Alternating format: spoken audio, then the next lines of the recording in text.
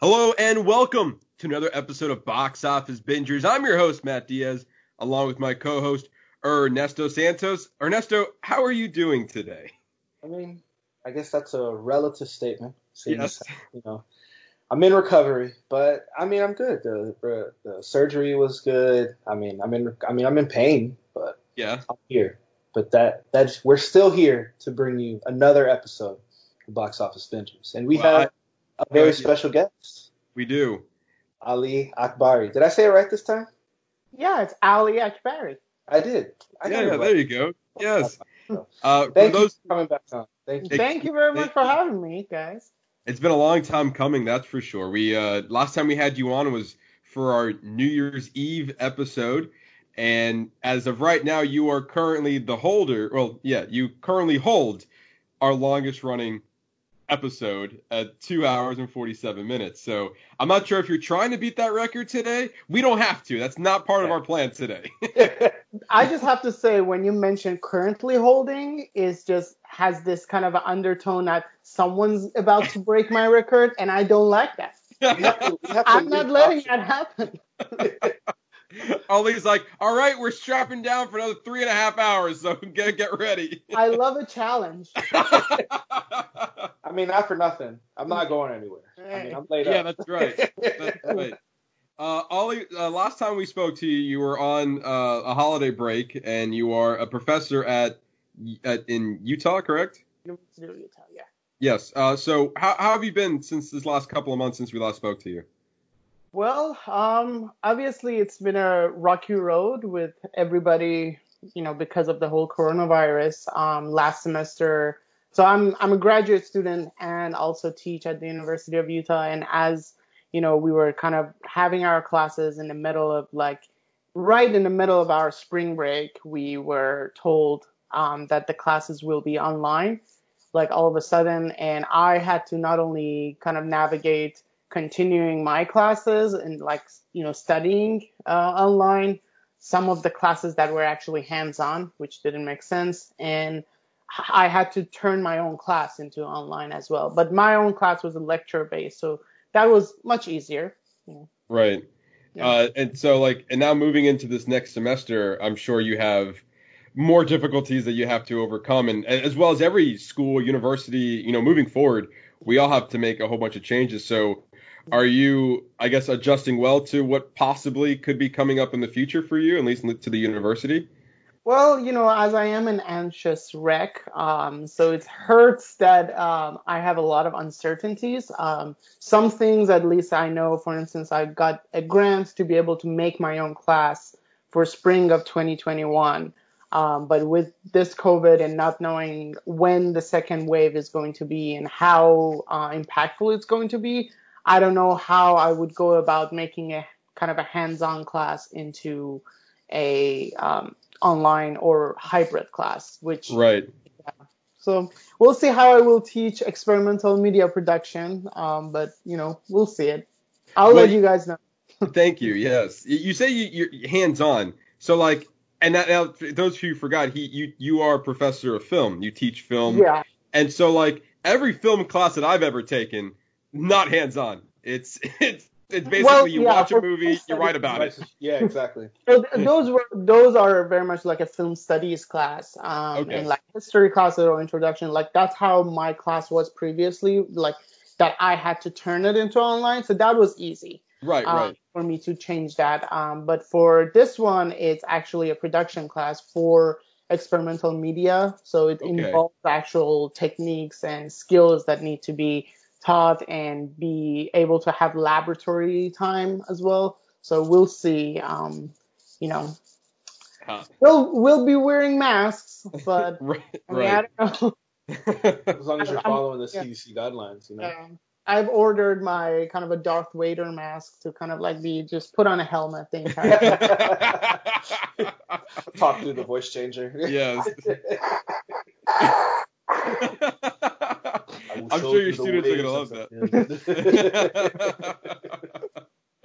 Well, Ollie, again, thank you for coming on, coming back with us to talk more about movies. And Ernesto, I thank you most of all. And also, from what I've heard, your wife had helped you set up so you can be with us this morning. Yeah, man, she's a champ. I was like, hand me their equipment. I was like, put this here, put that there. She like helped me set up my whole workstation. I got set up here. So yes, shout out to her. Indeed. You should get an executive producer title. Yeah, she's gonna get We're gonna give her some production credit for this specific episode. Well, I'm glad it feels like a lot of hard work was in, so you can come be with us today and give you guys another episode of this show. So looking forward to everything we have to say, and then also for our review for this week, we have 2 movies we're going to review for you this week. One, double feature indeed. We have our foreign film of the month, which is called Burning, so we're going to review that. And then also the brand new movie that just hit Netflix, a new Spike Lee joint called The Five Bloods, and we're going to also be reviewing that later in the show. But first, we're going to talk about some news. There's a lot that happened this week, and so we want to keep you guys informed. So first of all, as the Black Lives Matter movement continues, we want to give a moment to inform you guys of some of the free movies that are available to rent right now, and to help you guys have a better understanding. So right now, on all digital platforms throughout the month of June, for free, you can rent Just Mercy, Selma, The Hate U Give, Ali, not our guest, but the one from Muhammad Ali with Will Smith. Yeah. Brian Banks, Antoine Fisher, The Secret Life of Bees, Monsters and Men, and Home of the Brave. All of those movies are available for free. You can rent them at all digital media platforms like Vudu, iTunes, Google Play, I believe also Fandango. So all of them are available for free.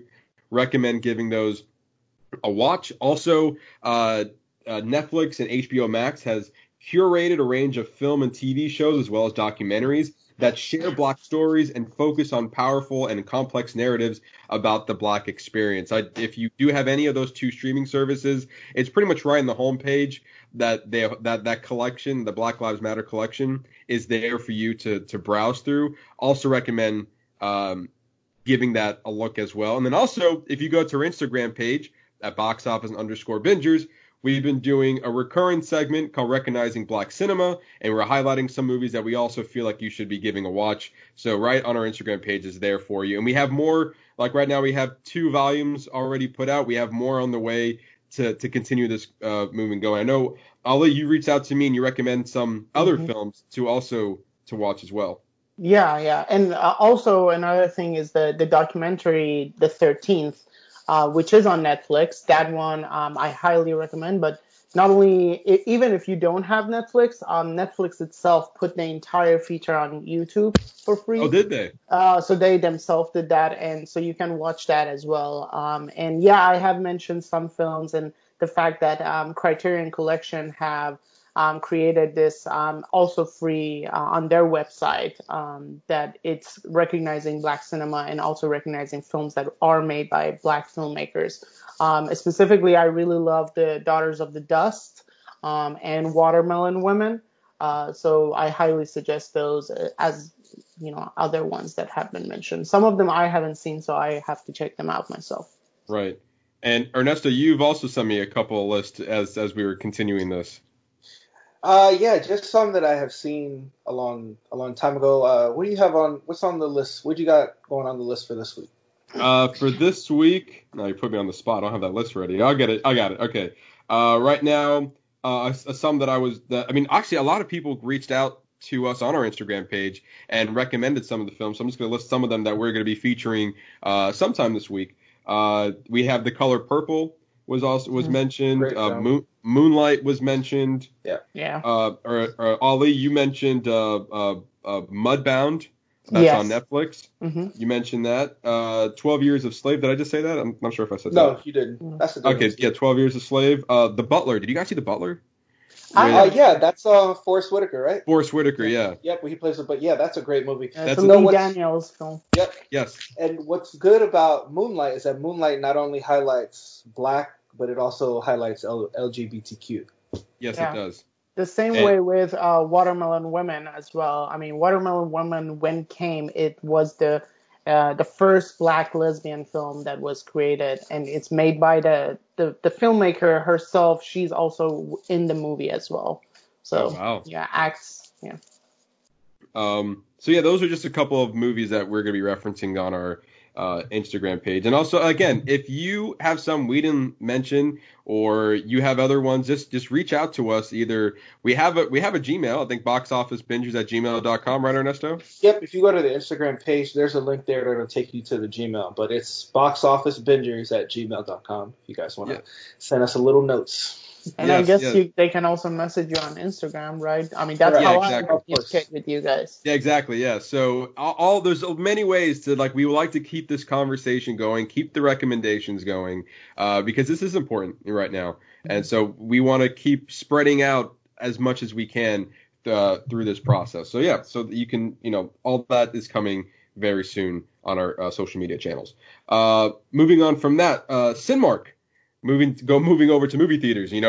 All of us here, we are very tied to the movie theater experience. Mm. So Cinemark has announced about a week ago that they said that they're going to be reopening their theaters as of June 19th, while AMC saying that they are planning on reopening their theaters in early July. So with that makes me very, very excited, but also I'm not sure what they're going to be playing. So if, for example, I know, Ernesto, you are in recovery right now, so maybe you're not rushing to the theater at the moment. No. Definitely not. But at least when you hear the theaters are reopening, does that make you want to the urgency to finally get back into the theater, or really it's well, what are you playing first before I go out and rush? Is that kind of your drive as well? For me, well, if I wasn't post surgery, obviously, Yes. I would be willing to go because they need people to come in. They need people to. So I would I would want to go in to see the process. So actually, I almost want to see a movie that maybe I don't want to pay attention to all the way.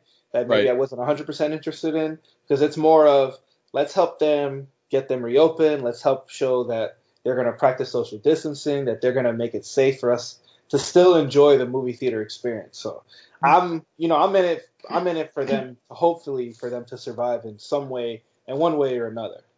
Right. Ali, where are your thoughts on do you feel the urgency to go there immediately as soon as they reopen? I wouldn't necessarily say urgency to go immediately. I also have this kind of feeling that I really want theaters to continue and be able to, I definitely hate this narrative that, just, because you can see a film at home, that by itself makes kind of theaters no longer needed. I completely disagree with that. I really do believe in theaters, and I do believe that you really need to see some films specifically in theaters for sure. So I would definitely navigate to see what films there are that I really want to see specifically in theaters that are kind of highly visual, and I really need that kind of the sound design to really shine through in the movie theater. So I'll see what film they show, but I definitely will check it out. But also paying attention to some, theaters that are not necessarily completely chains and international chains like AMC or Cinemark. Maybe just recognizing some of the smaller and local ones and kind of trying to help those survive. So then, do you see primarily the small theater houses surviving and the big boxes not surviving?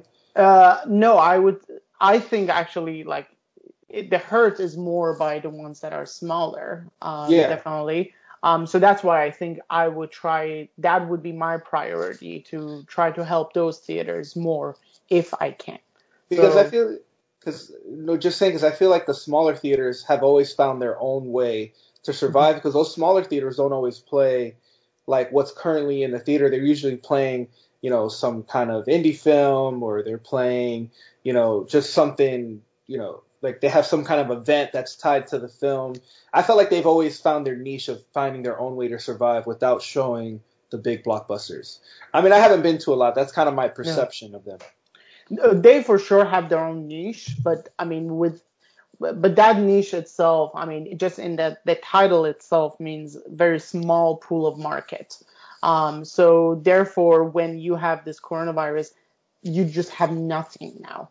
So it's much cheaper and it's much easier for them to have and show some films that are classic and they're not necessarily like recent films, but still, they really are being hurt because of the coronavirus. As many, Yeah, of course, businesses, yeah. big or small. Yeah. Go ahead, No, Ernest. go ahead. No, go ahead, man. I was just saying that you were mentioning local theaters. Just a couple of our local theaters here in Orlando, that have reopened. The NZN, I know, Ollie, that's one of your favorite theaters Yeah. here in Orlando. And so that has reopened, and they're playing a collection of Hitchcock films. That's like their out of the gate movie. And then the Aloma Cinema Grill has also reopened. Alamo or The Alum, no, not Aloma. Aloma? Yes, Aloma. Okay. Yeah. Aloma Cinema Grill they reopened last Friday, and they actually are playing some of the older movies. So you have there was it's a very small theater, but they play new releases. I think there's only 3 theaters in there, or 3 screens, and I think they're playing Doolittle, The Way Back, and then they also got Trolls World Tour, Yeah. the one that was on premiering here. And actually going back and, I was telling Megan, I'm like, look, they have Trolls. That's a new one. We should go see Trolls and support the local theater. And then like I think they charge like $6 a person, and you have to call in advance to make your reservation. I was actually doing a little bit of digging on how they're going through, and they have the new security measures and procedures they have to go through. They recommend you looking at their menu online because it's also a dining experience as well. And then here's the part that's difficult, because you've spent the price of 2 movie tickets, and that's $12 to go see this movie. And then you have, I can go on my digital media service right now, and they reduce the price of renting that movie for $15. So now you're at the point of like, well, how do you want to see the movie? And I feel like you're doing more good to, you're spending less and you're supporting a local theater. But then some people can have the mentality of like, well, if I spend $3 more, I don't have to leave my house and I can rent this movie if I hadn't already. So we are at a very uneasy time with the theaters right now because the prices are very comparable at the moment. And that's for like a collective ticket. Like you pay $3 more for a collective ticket, and then you call like 5 of your friends, like, hey, I just rented this movie. Why don't y'all come over and we could just have a movie night here? Right. Because it's only. Go ahead, Arlie. Have you guys tried watching or like purchasing like a film like Trolls or The World Tour or any of these films that came out recently? So I don't know if they ask you how many people are watching and things like that. That to me, like I'm wondering about that. So that because in some scenarios it really does make sense. Like a film like Trolls, like when you have a family that not only the parents are going, but also the kids are going, that suddenly racks up the price. Now, if you are able to just only rent it and see it at home, that may really economically make more sense for them. But still, again, we are talking about being able to help the theaters as well. So, you have to find that balance between your own self economy and your own family, and as well as like the causes or stuff that you are trying to preserve. Right. Ali, you just asked the question if up until this week, I had not participated in this model. I'm going to give you a tease. I'm going to give you a tease. I have this week participated in this. I will talk about it a little bit later in the show because it's part of the What You're Watching segment that we have. So I'm just going to tease it that I have officially participated, and I'll give you my thoughts a little bit later on when we get there. Serious math. Yes. But yeah, I have some things to say about it, that's for sure. Yeah. All right. So theaters are reopening, and that's all a great sign. And so hopefully more can reopen and we can get back to a certain flow of movies coming into the theaters that, because obviously the biggest one that's going to be coming out is Mulan from Disney on July 24th. Yeah. There's other smaller movies that are coming out, but I feel like this is the one that's going to bring people to the theater the most. And I feel like if they can keep that date, if Disney can keep that date, they can have a better idea of how many people are actually like how sustainable the new way of going to the movies could actually work. Yeah. So that would be a time to tell for sure.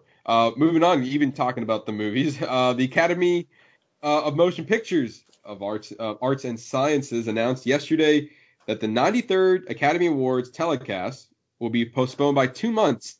So now, instead of our, Oscar ceremony is going to be happening in February, they pushed it back until April 25th, 2021. Films that are released up to February 28th, 2021 will be eligible, and the nominees will be announced on March 15th, 2021. So, Ollie, do you think that's a smart move on the Academy's part to push this back? Yes, definitely, because I don't think you want the nominations to only include films like Sonic. Like, I mean, you really want to give a chance to a lot of films that, we're really planning on having a release date later in the year, but not being able to keep that date and having to push that. So it is very smart. I'm still kind of like wondering how the ceremony is going to be as well, because I know the Emmys, for instance, the creative Emmys parts that they are planning on just doing it over virtual. But at the same time, nobody was watching creative Emmys. I mean, no shade to them, but like it was just always being ignored. So it was always just in the back burner and nobody was really paying attention to. So I'm also interested about how it will be for the main kind of a primetime Emmys and things like that. So the events itself, I'm interested in, and we just have to see. It's a very good move to move that. First of all, last year was way too early. I mean, last year they moved it earlier than they normally did, and I really hated that. So I think the move is a smart decision. Smart move. Ernest, do you have any thoughts on that? No, I mean, it's good. It seems like it's going to be more inclusive. It also seems like it's closer, like they're including movies that are going to be closer to the date that it's going to air. Like I always felt like that, like forgive me if I'm wrong, like New Year's Eve was like the year was the cutoff, and then you got like almost 2 months of movies. This is like you're adding an additional month to, so who knows? So if there's more recent films that are going to be more inclusive. Yeah, you're right. It does sound like that for sure. And, for movies that are having right now, as well as every movie is having issues right now with production, and they're trying to make the film and put it out. This does give them a little bit of leeway if you were planning on giving your movie an Oscar run, or at least an Oscar chance. So I think pushing this back, and who knows, maybe, this could be the maybe a new time for the Oscars. Maybe they feel like that having it in April will be better off instead of always having it in February. Sure. I don't know what else ABC airs in the middle of April. I'm not sure if they're like, hey, this isn't going to work out for us. We need that one Sunday night. We need that in the middle of April. I mean, who watches network? True. Very true. But it's also further away from the Super Bowl, because I always felt like they weren't competing with weekends, but they were very close together. They were. Yeah, very, especially like Arlie just mentioned, this past year was very close. You had the Super Bowl and then you had the Oscars. It was 1 week from apart. So, and typically the Oscars are always in the end of February. So now that, since movies that have come out up until the end of February, I think we could have an interesting amount of films in this category. And also, I also read that Ava DuVernay is part of the board now? I did see that. Yeah, she's now the president of the governor's ball. So it's I think she got the presidency of the governor's ball, which in case like she will oversee a lot of the rule changes and things like that, especially when it comes to that there is a governor's kind of a event that happens for the lifetime achievement and all those. So that kind of like takes place within that.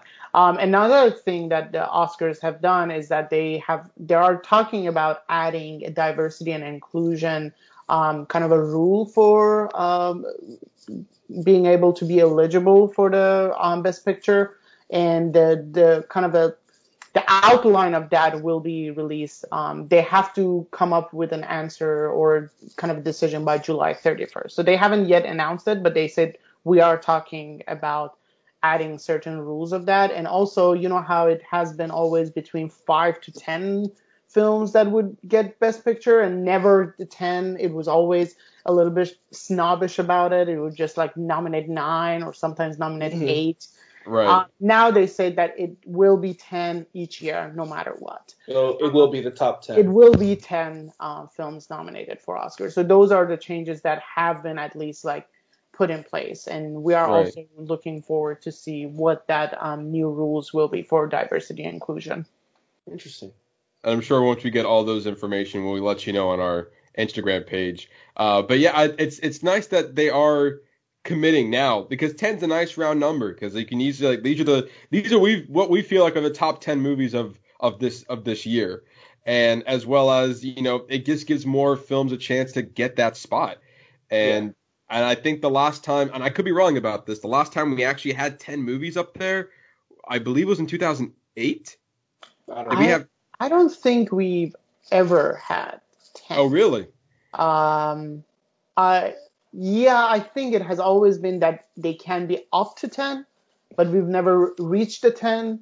Almost kind of, please, whoever is searching that, do the search, because it always felt very snobbish to me. That is just like, we could have 10, but like last year we had 8.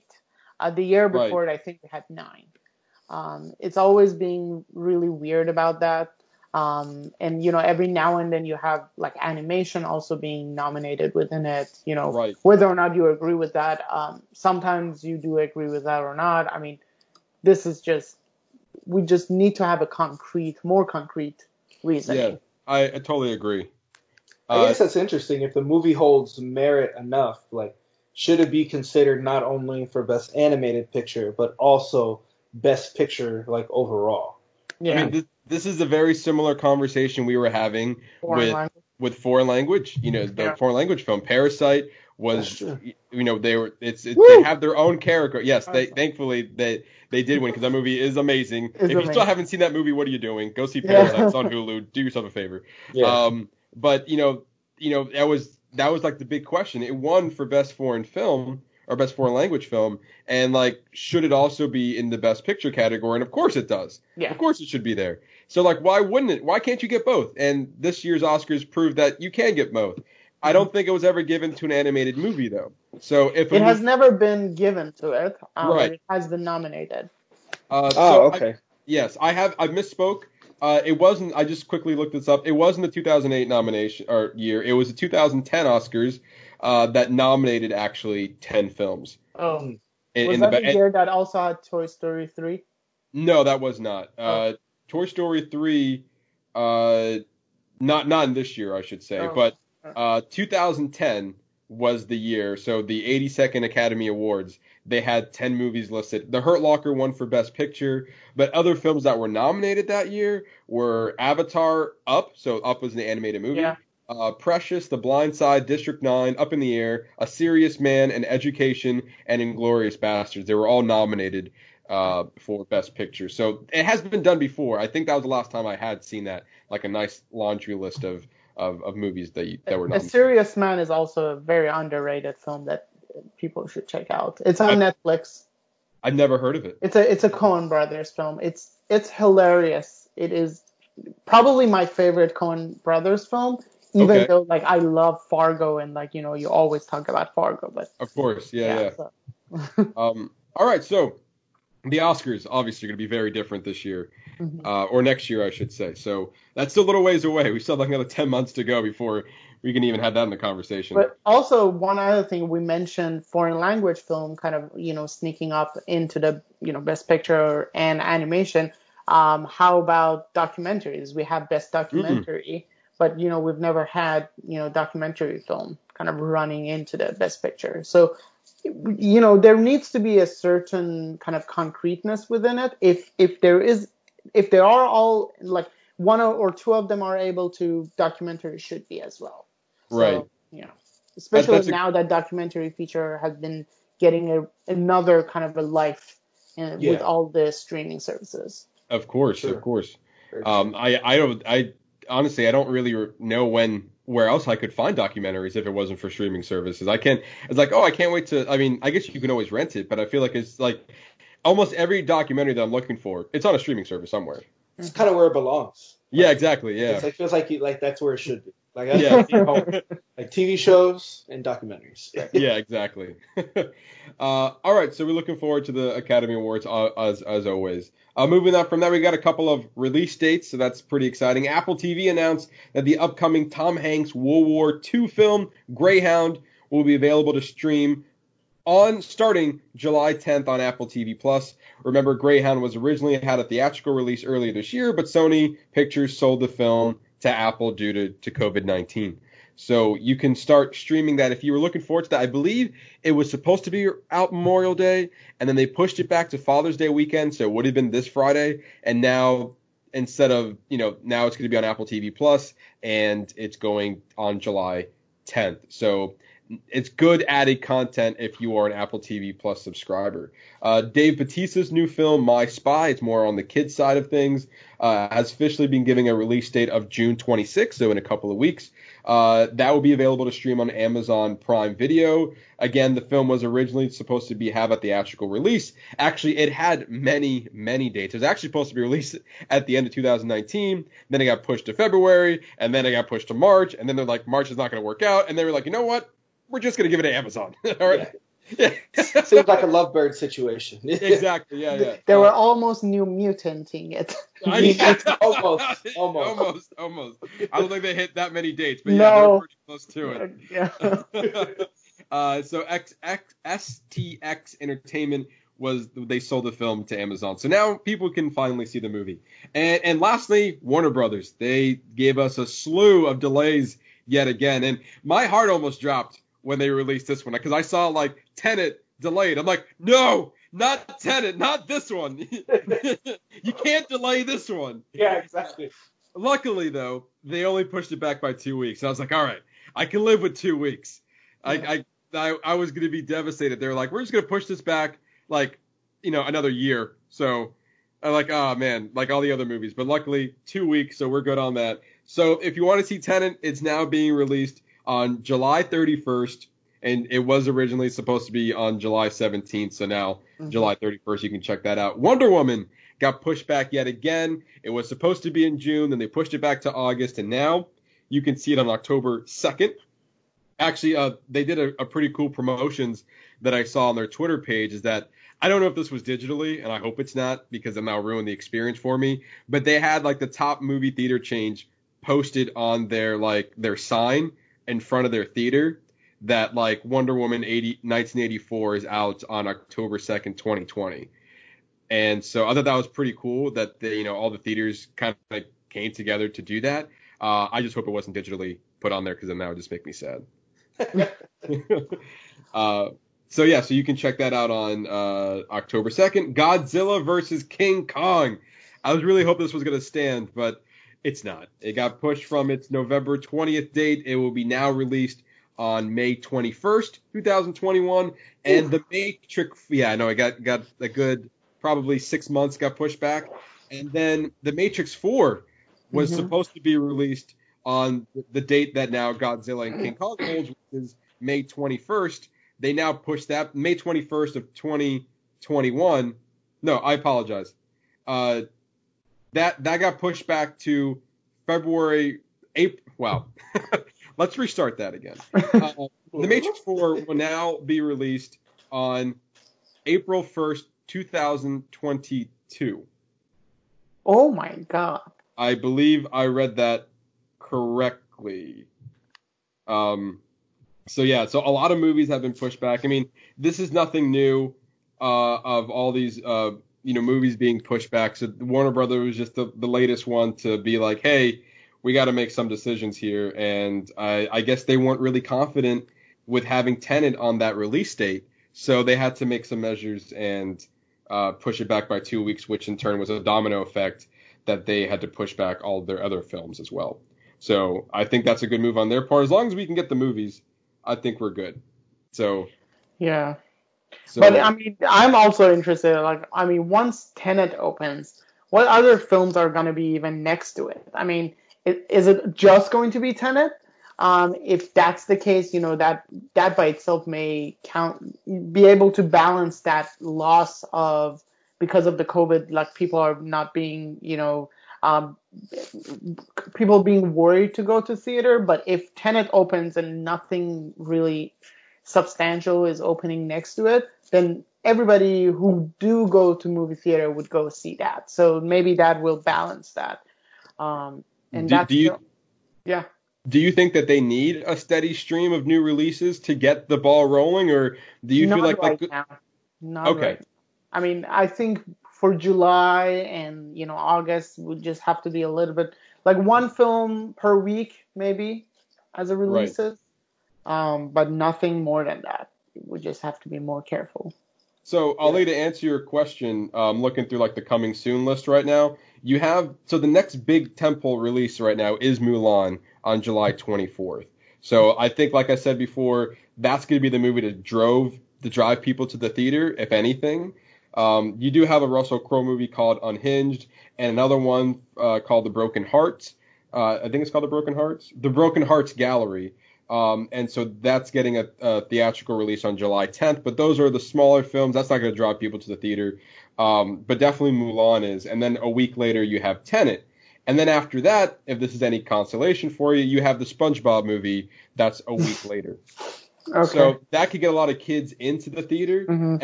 And then shortly after that, you have Bill and Ted Face the Music. I have to say, like, I'm happy with the fact that, a big film like Tenet, or like Mulan, like the films that are for like family, are being at least 1 week or 2 weeks separated. Right, right. We don't need everybody just at the same time in the movie theater, and we'll see how it goes, but there needs to be some distance. Distance, right. Social And so like distance. so hopefully, I even looking at this, 'cause I didn't realize that, they do have a decent amount of films that are coming out week after week. Like you said, the one movie a week, Mm-hmm. Yeah. like the big one that would take people to the theaters. So hopefully this is enough to bring people back. And then also it depends on their safety guidelines as well, how each theater is doing things. So fingers crossed that we, have a nice safe transition and the theaters can live again. Yeah. Because I do miss going, but as of right now, there's nothing out, so there's nothing to miss. But once the movies start coming out, then I'll be like, all right, I think I'm missing out on a couple of things. I got to get back into the theater. Mm-hmm. So that's all the movies we have for that's all the news we have for you guys this week. So now we're gonna move on to what you're watching, and I'll listen to you, our guest for this week. We'll start with you. So what have you been watching? So I've been watching I Know This Much Is True on HBO. It was a miniseries with Mark Ruffalo. It's based on a novel, and it just ended on Sunday. Boy, it's an emotional ride. It's really, really sad and depressing, but it's done in such a subtle way. It's very well and complex way of just human understanding and of this character. And Mark Ruffalo himself, like he plays himself and his brother who suffers from schizophrenia, and it's just such a well done mini series, and it's just I think 6 episodes, and I highly kind of recommend that for people to watch. And it also was shot on film, and it was just such a refreshing thing to see. I also see like a trailer for another kind of a mini series that is coming out. I forgot the title by HBO that also that one was on film. So that is interesting to me to see, like, now they are at least using film. They're not by HBO for their miniseries. I'm hoping Right. this kind of continues more and it's not just a couple. Is the movie you're referencing? I'm sorry, the limited series you're referencing. Is it called Perry Manson? I think Perry Manson is supposed to be a series. Yes. Yeah. But maybe that one I also like noticed to be, but that one I only see the trailer. But definitely I know This Much Is True was shot on film. On film. Okay. I wasn't sure if that was the movie, the show you were talking about. So, and it's Mark Ruffalo, Catherine Hahn, Rosie O'Donnell, and some other. Juliette Lewis as well. Okay. It's got a pretty big cast. Yeah, it has a very, very well, like, capable, and everybody just does a marvelous job, as well as Melissa Leo, like an Oscar winner, Melissa Leo. plays the role of the mother. That was on my radar. I saw Mark Ruffalo and like, oh, you get two Ruffalos in one show. Two of them. Yeah, you got two. I'm in. I wonder if one of them is going to be Hulk, but this one is not. Yeah. Hulk suit. I watched all 6 episodes expecting the Hulk, and I didn't get it. This show is shit. Garbage. But it's also, I like to see shows and movies after, like, because, Ollie, I don't have to tell you, I'm a big Marvel fan. Yeah. So, but it's also nice to see these actors. I can see something behind you. You got Thor Ragnarok as part of the, and then also Black Panther there as well, and that's Spider-Man: Homecoming. Yes, you get a little bit of Marvel on my screen. But yeah, it's nice to see how these actors transition from the I guess the superhero world, because I know they were acting in other things, and some actors, like especially Robbie Downey Jr. Nothing against his acting abilities, but like every time I see him on screen, like, you're Iron Man, like it's hard for me to not see that. And so like when you get like right now, Chris Evans, he was in a series called Defending Jacob on Apple TV Plus. So like I haven't seen it yet, but I'm really intrigued to see something else from him, because the last couple of years you just see the one character, and so you just associate yourself with the one character. So I'm looking forward to seeing, I know this one's just true, and see other things that Mark Ruffalo can do, since I feel like it's been a while since I've seen him in other things. But with Mark Ruffalo, is very, I think it's a little bit different than Chris Evans, because he is just very much was known to be playing in a lot of independent and indie films and smaller film. He himself would choose those roles rather than big budget. Like Hulk, to me, like, playing in Avengers was the most kind of like, oh wow, he decided on that. I mean, obviously it's a very good career move for him, but it was very much just out of what he had normally done. With Chris Evans, other thing besides playing Captain America that I knew was playing in Fantastic Four. So for me, I knew him as someone who played in superhero roles. Yeah, when you mention that, Ali, that reminds me of him as like Benedict Cumberbatch, because Benedict Cumberbatch is like that. Because you think of movies he's done, like what's that one, The Imitation Game? That was a really great movie. He was in. So like I always when I think of him, like I always think of him the same way, like in indie roles and stuff like that. What else have you been watching, Ollie? What else have I been watching? I'm trying to think. Oh, well, during this whole quarantine, my escapist route was rewatching Arrested Development. Oh, okay. I don't know if you continued giving it a try. I think you maybe just stopped at a certain point. I know you've tried a couple of times, Matt, right? No, I finished it. You finished it? Okay. I finished it a while ago. Yeah, I did give it the whole look, and I didn't care for the last season at all. I didn't find it very funny. Yeah. That just we actually, it's funny enough you mentioned it, because we actually talked about this last week with our other guest. Yeah, and excuse me, and so we were talking about it briefly, and how it took me a while to get into Arrested Development. And I really loved season 4, and the last season I could care less about it. For me, it wasn't funny. Rewatching that was fun, a good escape, but definitely the first 3 seasons are just outstanding, especially the first 2. And then one thing that I found out during this rewatch, I was just like, I was watching the season 4 and I was like, this doesn't seem like how I watched it before. This is bizarre. And then I found out that they recut it. They did. And made it in a way that most of the seasons were. But now you get the narrator, like Ron Howard, just narrating the entire time, pretty much. Like you would get like 2 minutes of an actual kind of interaction, and then he just goes on forever, Ron Howard, to just give you that, and putting all these episodes. Because originally it was, for season 4, was each character would have their own episode, kind of.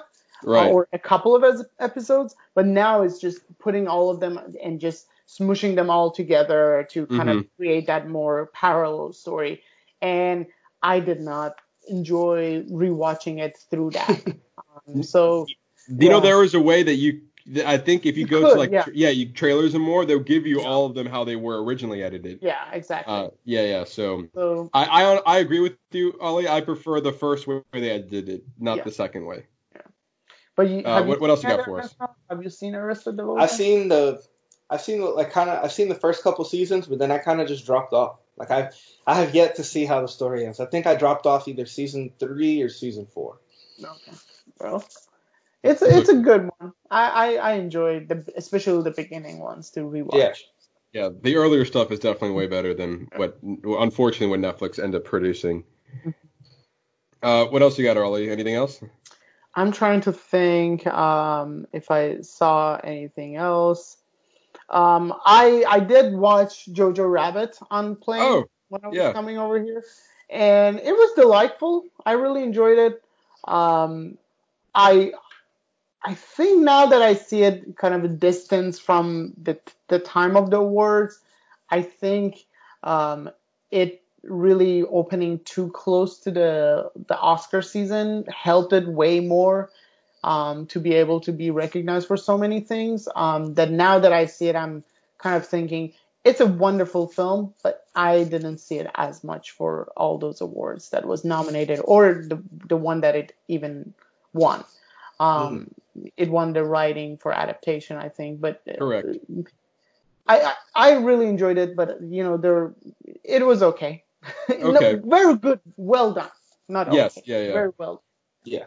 Yeah, I enjoy Jojo Rabbit. I think honestly the adapted screenplay was deserving. Yes, deserving. I think it definitely deserved it. I think where I forgot what won for original screenplay, but I think that was under that one for original screenplay. All right.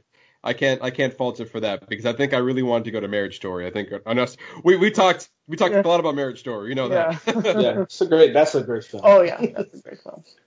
I'm happy that Parasite won that award. Yeah. It should have won all the awards, but I am a little bitter. I'm like, man, you could have gave one to Marriage Story. I know, right? Just give him one. Just give him one. I mean, they did give him one. They gave one to Laura Dern, but that doesn't count. Yeah. No. But that's not even the highlight of that film. Like it's not. I mean, don't get me wrong. No, she was great. Yes. But out of all the things to highlight of that film, she is not the most highlight. I don't like ScarJo's performance, Adam Driver's performance. Yeah. The writing in that film. I mean, we can go on. You can listen to our past episode. You can listen to our past episode and tell us what you think about it. Scarlett Johansson definitely. I mean, she was fantastic, and I think Laura Dern's character was very much like Big Little Lies character. Became a lawyer, so it was very much just like, oh, we loved you in the miniseries. We loved you in the HBO series, and you done great in this film. Combined together. Yeah. We want you to be her, but here with a different name. Was that the first time you watched Jojo Rabbit on the plane? Yeah, it was. I know it's not the best place to watch films, but I was just like, there's like that film just stood out among the ones that I was just like scrolling through. It's like not Avengers Endgame. Screw that movie. Not the easiest way to watch when you're like have masks the entire time, just sitting in the airplane seats and then just fogging up my glass the entire time. Do you since we're on the topic, do you feel like Scarlett Johansson? Because I know at the time she was nominated for 2 support. Yeah, so she was nominated for. Scarlett Johansson was nominated for both Marriage Story and Jojo Rabbit. So do you have a preference between the two? Because I think she was great in both. She was great in both. I really didn't think she needed to get the nomination for the Jojo Rabbit. She was very good out of that film, but at the same time, when you have a film that is very much surrounding, child actors. Sometimes some of these performances stand out way more than they should, just because sometimes you get a little bit frustrated with children acting in some things. But so I think it just stood out because of it was among other people. Okay, all right. That film. Fair enough. Anything you got for us? Anything else? I think that it comes to my mind, honestly. Okay. Right now. Yeah. Honestly, all right. Ernesto, let's go to you next. Well, since I've been out, I know it seems like I'm gonna. Matt, seems recently I'm gonna get judged again because I got a lot on my list for this. No, Oh. look, we call ourselves the box office bingers, and yet there is no box office to go to, but the binging is still there. Binging is still there, correct? Binging is still there, so you are doing your part as the Yeah, bingers. it's my job, right? It's your job, Right. damn it, yeah. Exactly. All right, so I finished. I was telling you I watched Trigger Warning with Killer Mike, his like miniseries about the Black community, and I finished it. So it was some of that. Some of them were better. Some episodes are better than other. The episode 3, he took the Crips and the Bloods and tried to get them to create their own product that they could sell. Because what he was Okay. noticing, he would go on Amazon and he's like, why is it that I can go on Amazon and I can buy an Hell's Angels T-shirt? And it's, they're legitimized. Like, that's bringing money into their gang. They still they do cause violence. I mean, the amount between both of them probably varies, but he wanted to give them something to work with. And it was funny. He brings the drink to like a focus group and everybody starts drinking it. And once they tell him that it's from the Crips and the Bloods, they're like, you mean like the gang? They're like, yeah. He's like, oh no, I could get shot just by holding this bottle. So then Killer Mike literally goes into the focus group and he educates them. He starts telling them their side. He brings the people from the gang in to talk to them. And it's funny, it's like a whole bunch of white guys and then there's this one brown guy and like he just kept like he was like, you guys are judging us, and that guy was the most offended, and he's like, for being the brownest guy in the room, you are clearly the most racist, but I'm gonna come back to you. Oh no. So I think the most interesting part is just the way that Killer Mike like interacts with all these people and how he tries to get them to come together to show his message.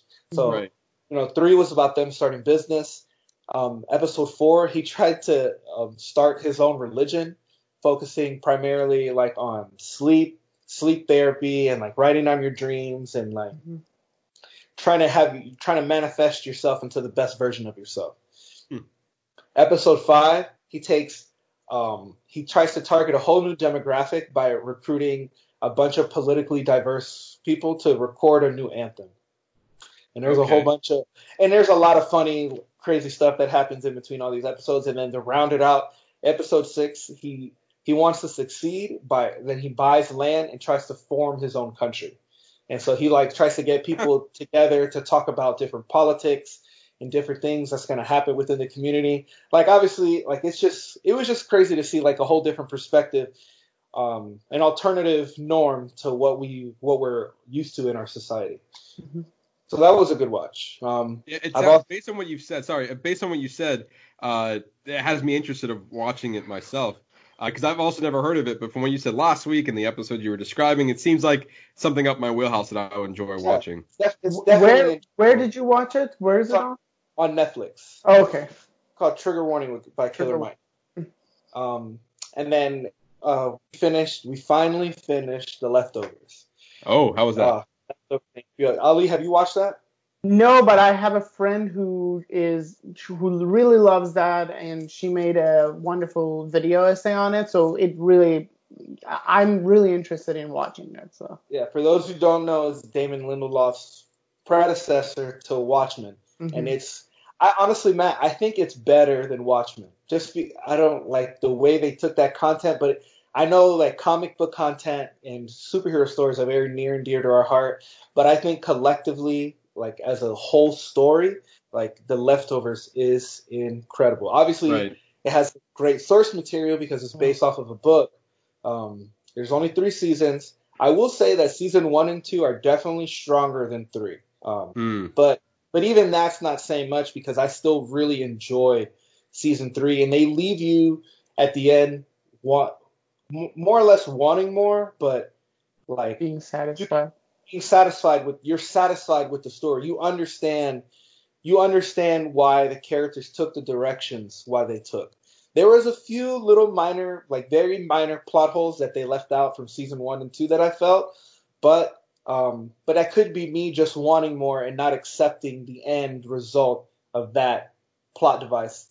I really wanted them to explore this and this more, but that could just be my own bias of wanting more. So it's kind of hard to gauge that. But all in all, the story is like how to deal with acceptance. Like something happened obviously this thing happened. What happens is like, it's based off the Bible. 2% of the world's population disappears. And it's everybody dealing with the aftermath. But there's so many different variations of people dealing with different things that you really get to see their stories and how either they come to that acceptance or they're eaten alive by what has happened.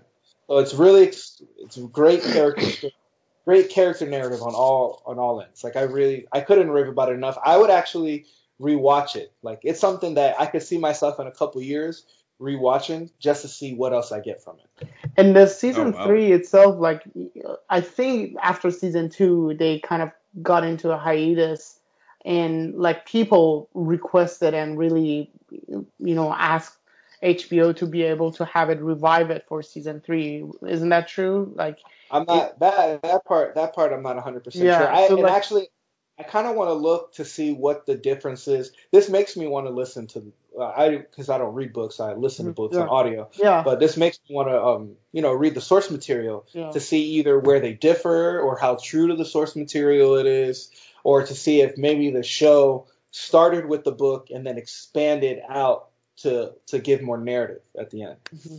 Yeah. And it's kind of like about different type of like coping mechanism with something that is so you cannot explain. So it's just something that you cannot explain. And it's something that we all deal with, and we all see other people deal with in different aspects. Yeah. So it's interesting to see those aspects enjoyed. Matt, I think you would enjoy it, but it's a pay attention show. You got to turn everything else off. You got to sit down and you got to watch. You got to pay attention to the frame pretty much at all times. Matt, you got to stay off your phone. All right, put it away. You got to put your phone away. Put your phone away. No, but it's true. But it's like you really have to make that delineation between, because there's certain shows like kind of we talked about last week, like that '70s show or The Office, where you can have on in the background and you don't need to pay attention. But then you get a show like Watchmen or a show like The Leftovers and things of those nature, and like you have to pay attention because you're missing something in the frame that could be hinting to something later. Like they don't waste time. Like everything has purpose in what you're watching, which is what I love. Yeah, I agree. And I think Westworld also has that same mentality as well. Yeah, very same. Also, for the first time ever, and I think both of you are going to yell at me, I watched the Django Unchained. What? Whoa. Yeah. This movie came out like almost 10 years ago. I think it was 2012. But 8 years ago, yeah. But yeah, because Netflix, it seems like Netflix released it for the whole Black curators for recognizing Black cinema thing that they're doing. They re-released it. It was my first time ever seeing it. I really enjoyed it. It was like a Black exploitation film. Like it was great. You get Django as like the heroine. I loved Tarantino's cameo and when they blow him up. But if anything, like obviously it's not a true story. It shows like how barbaric the slave owners were in the South. Yeah. Like that's one thing I really think that the film highlighted. You get Samuel Jackson, he like tells a story about the Black guys who get sent to this mining company and how when you die they just like throw you in a pit to never be seen again. I was like, that's fucking horrific. But it was a great revenge film. So I definitely enjoyed that. I can definitely see myself rewatching that at any time. Like Jamie Foxx is incredible. Samuel Jackson is incredible. Who else? Leonardo DiCaprio. Leo was great in it. Great film. Highly recommend. Oh yeah, no, that's for sure. I think that's one of the. I could be wrong on this. I don't really remember. That could be one of my first Tarantino films I actually watched. Okay. Whoa. Now I'm kind of ready. You get a whoa from me. The first one I ever saw, I think, was Pulp Fiction. Pulp Fiction. So I think it was when. What was the one before Once Upon a Time in Hollywood? What was the movie before that he did? Was it The Hateful Eight? Yeah. Okay. So when The Hateful Eight came out, a lot of buzz was around that, right? So I decided to, you know what? I have been uneducated with Tarantino.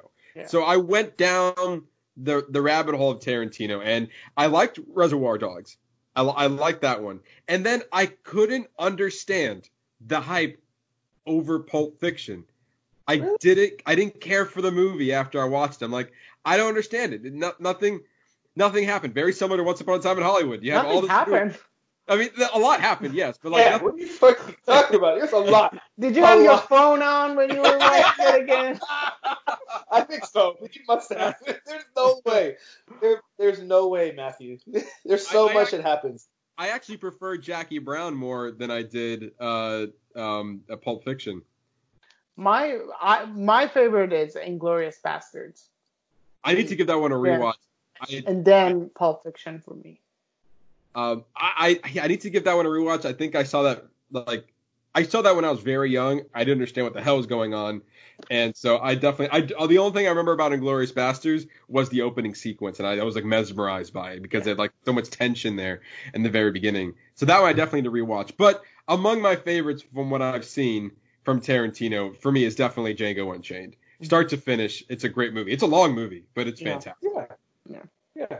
Also, in honor of Loving Day, which was on June 12th, for those who know, Did you watch that Loving? I didn't watch the film. I watched the documentary on HBO, which I think is just called Loving. For those who don't know, it's based off the case in, I think it was 1967, for Loving versus Virginia.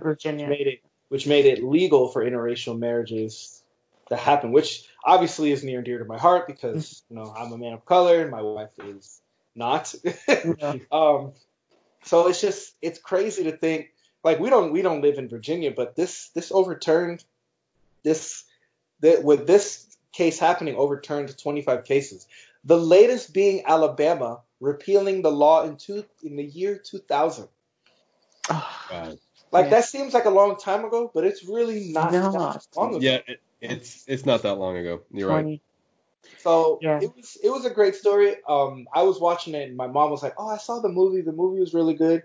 Like, I enjoyed the documentary, but I definitely think because it feels like it would fit better as a character narrative, I think I would enjoy the movie more than I enjoyed the documentary. The documentary had a lot of great information, but it's a character love story. Like, it's the perfect formula to be a film. So I think I want to give the film a chance. So, you get, because that's what you want to see. You want to see how these people felt going all these things that happened.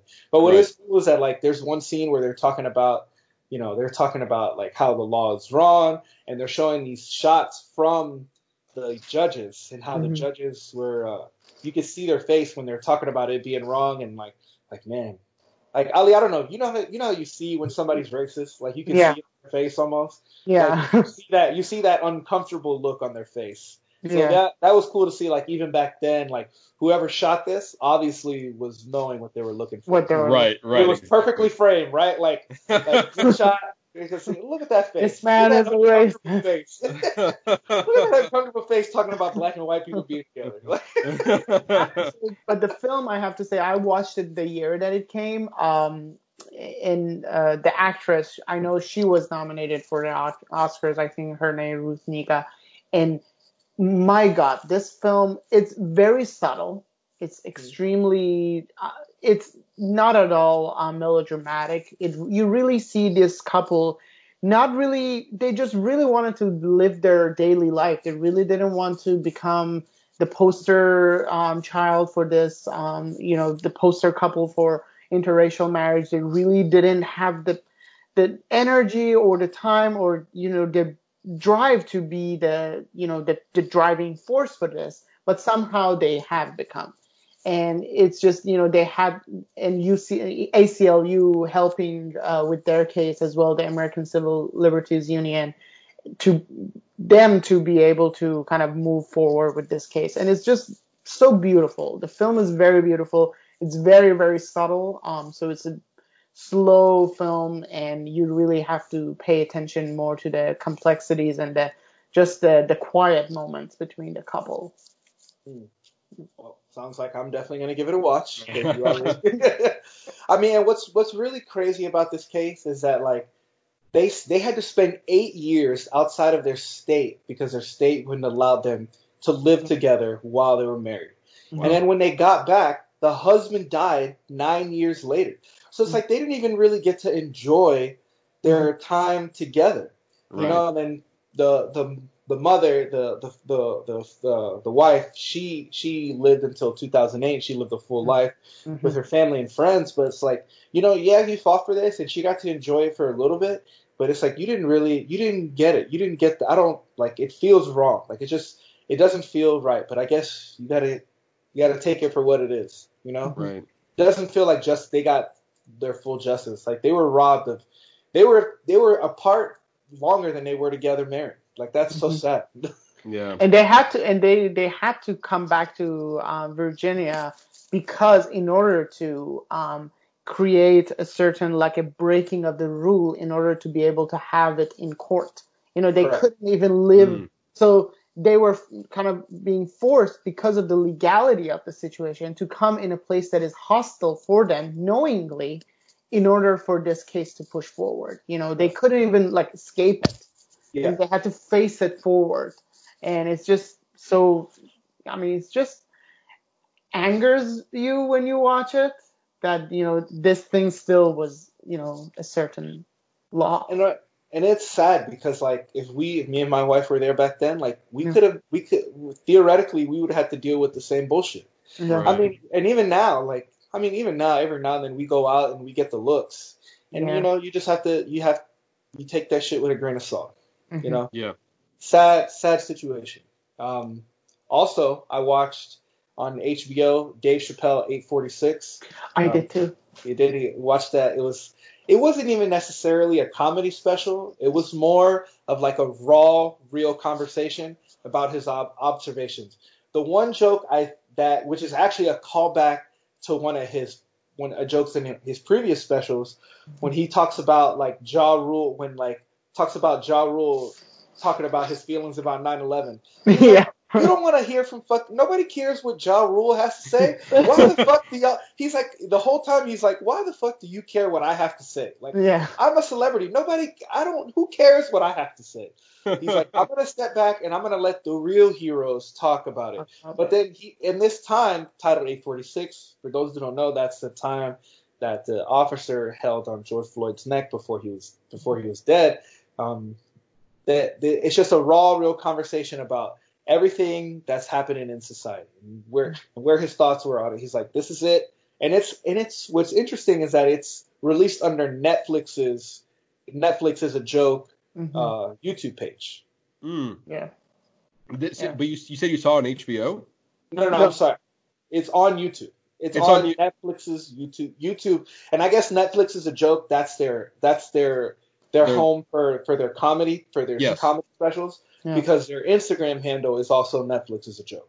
Yes, yeah, that's definitely all their stand-up comedian specials. Comedy, that's where that lives. Yeah. So if anybody's looking to watch it, it is available for free on their YouTube channel. It was great. It was a good watch. I really enjoyed it. But Dave Chappelle's, he's one of my favorite comedians. So. And speaking of like, you don't necessarily. I mean, we do not need celebrities. We're not waiting for celebrities to be coming over here and talking about these scenarios. We've seen it twice happening in the recent time. One with the whole Gal Gadot and the video. Oh, yeah. Oh my God! And the eye roll of that kind of made my head hurt. It's just you. I do not want to get to that. And then recently we had like Sarah Paulson and, Deborah Messing and all that, just having this whole kind of a whatever, like, we see, or like I stand by this for the Black Lives Matter movement, but the way that they are doing it, like some of them, you could see that they did not even memorize what they were supposed to say on the screen. They literally are reading it off of the screen that moment. It's so disingenuous that I just I cannot, I couldn't even watch that video through the end. I was like, I'm done with these celebrities for now. It's almost like off-putting. It's so a little bit. Yeah. Very true. So I got two more, Matt. I got a long list. No, keep going. Also, in the background, for HBO Max, I put on the old school Looney Tune cartoons because for me, I wanted to put something on to distract my daughter because I can't go anywhere. And I was like, Yeah. she likes to watch on YouTube. She likes to watch the little baby bum videos. And Okay. there's only so much of that I can take. I'm like, I need to change it up a little bit. So I decided, and she actually kind of, she was, I mean, she's one, so I'll take that with a grain of salt. But she was semi interested. Yeah. But it was cool. I enjoyed it because I used to watch him all the time when I was a kid. Right. And also on HBO Max, we finished Anna Kendrick's show Love Life, which is man, I really wrote it off, and I was like, oh, it'll be cool to have on or whatever. But I think the way they wrote this story is incredible. There's one episode where they show her as a teenager, and it's a flashback, to 2006 when she's in high school, and that's a subtle nod because that's the year I graduated high school. So it was cool. It was cool for me to connect on a cultural level on what was happening in the episode.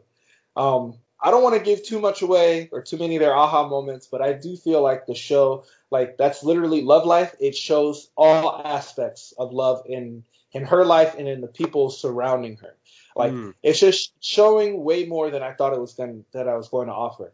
And the way I didn't even know this, but the show is an anthology series. Right. So next season, when it comes back, you're going to experience another character's love life. So I think that's the perfect model to keep this type of show going, because season 1 is literally a book within itself. You see her love story and you see the end of that story at the end of the first season. When we finish the first season, we're hooked. We're ready. And each episode is only 30 minutes. So we're hooked right to the end. It's Deadline, according to Deadline.com, it's already been renewed for season 2. Oh, nice. I felt like that show is already over. Did they? Because I know, you were saying that they only released the first 3 episodes and then they're going to do it weekly. HBO Max hasn't been out for that long, right? No, but I think because me and my wife were literally 2 episodes, maybe. What I think they did that. I think they released every week. They probably dropped 3 episodes. Oh, okay, I see. Because we hadn't watched in a few weeks, so it's oh, maybe we got 1 or 2, and we go back. It's oh shit, the whole season's there. Oh, look at that! Thanks, HBO. So it's only 10 episodes, so it's about 5. It's about a 5-hour watch. Yeah. But it was great. Highly recommend. I'll definitely want to check that. And HBO Max, the what really interested me was their Turner Classic Movies collection. That was the place that I was putting a lot on my list, but I'll definitely put that on my list too. And I definitely feel I just think HBO Max, I know it's the higher price, but I definitely feel they have a lot to offer. There's just so much content on there. Cartoon Network, Adult Swim. I saw now they have some anime shit on there. They've got, it's just the Turner Classic Movies, Doctor Who's on there, Friends is on there, Fresh Prince of Bel-Air. There's a lot. And what I love is that they have this you can go on the side and you can see what is leaving, so that you can get on it, faster. It's leaving July 1st, and you can also go to a place that it says coming soon. So you can also have a head start and know which one is coming. It's a perfect, I love that. And Matt, and I was mentioning to you before, I really enjoyed that. Whoever developed the app and the app layout did an incredible job. You open it up, everybody can have their own profiles, which is great because, they want to start suggesting kind of like Netflix. They want to use that AI to start suggesting stuff to you. But you can also mark stuff on your series, and everything's perfectly categorized out. It's just really well done. I feel when you open the app, all right, I'm getting my money. You open it and you see you're getting your money's worth. Money's worth, yeah. I haven't been exploring on the service, so I'm glad you have. Definitely when I was looking at all the new content they were coming out with, Love Life was definitely number 1 on my list. I'm this seems like something I could be interested in. So I'm glad to hear that it's I think you would really, really enjoy it. And the only thing that is bothering me is that they haven't yet even put it on Roku. Roku and Amazon Fire TV, they don't have it on there. LG TV does not at all have it. You only have it on Samsung TVs as a built-in app on TV, and it just bothers me. It's good point. You should be putting Roku is about 40 to 44% of the people who use streaming use it on their Roku. So there you really, really do not have your majority of your chunk of your, market. That is a great point, because at first when I go to watch it, I mean, not for nothing, I have a TCL TV, and the TCL is a Roku TV. So when you turn on the TV, it's the Roku interface, and it's still HBO Now. And actually, in my room, I have the Fire Stick, so we have to pull up HBO Max specifically on the PlayStation.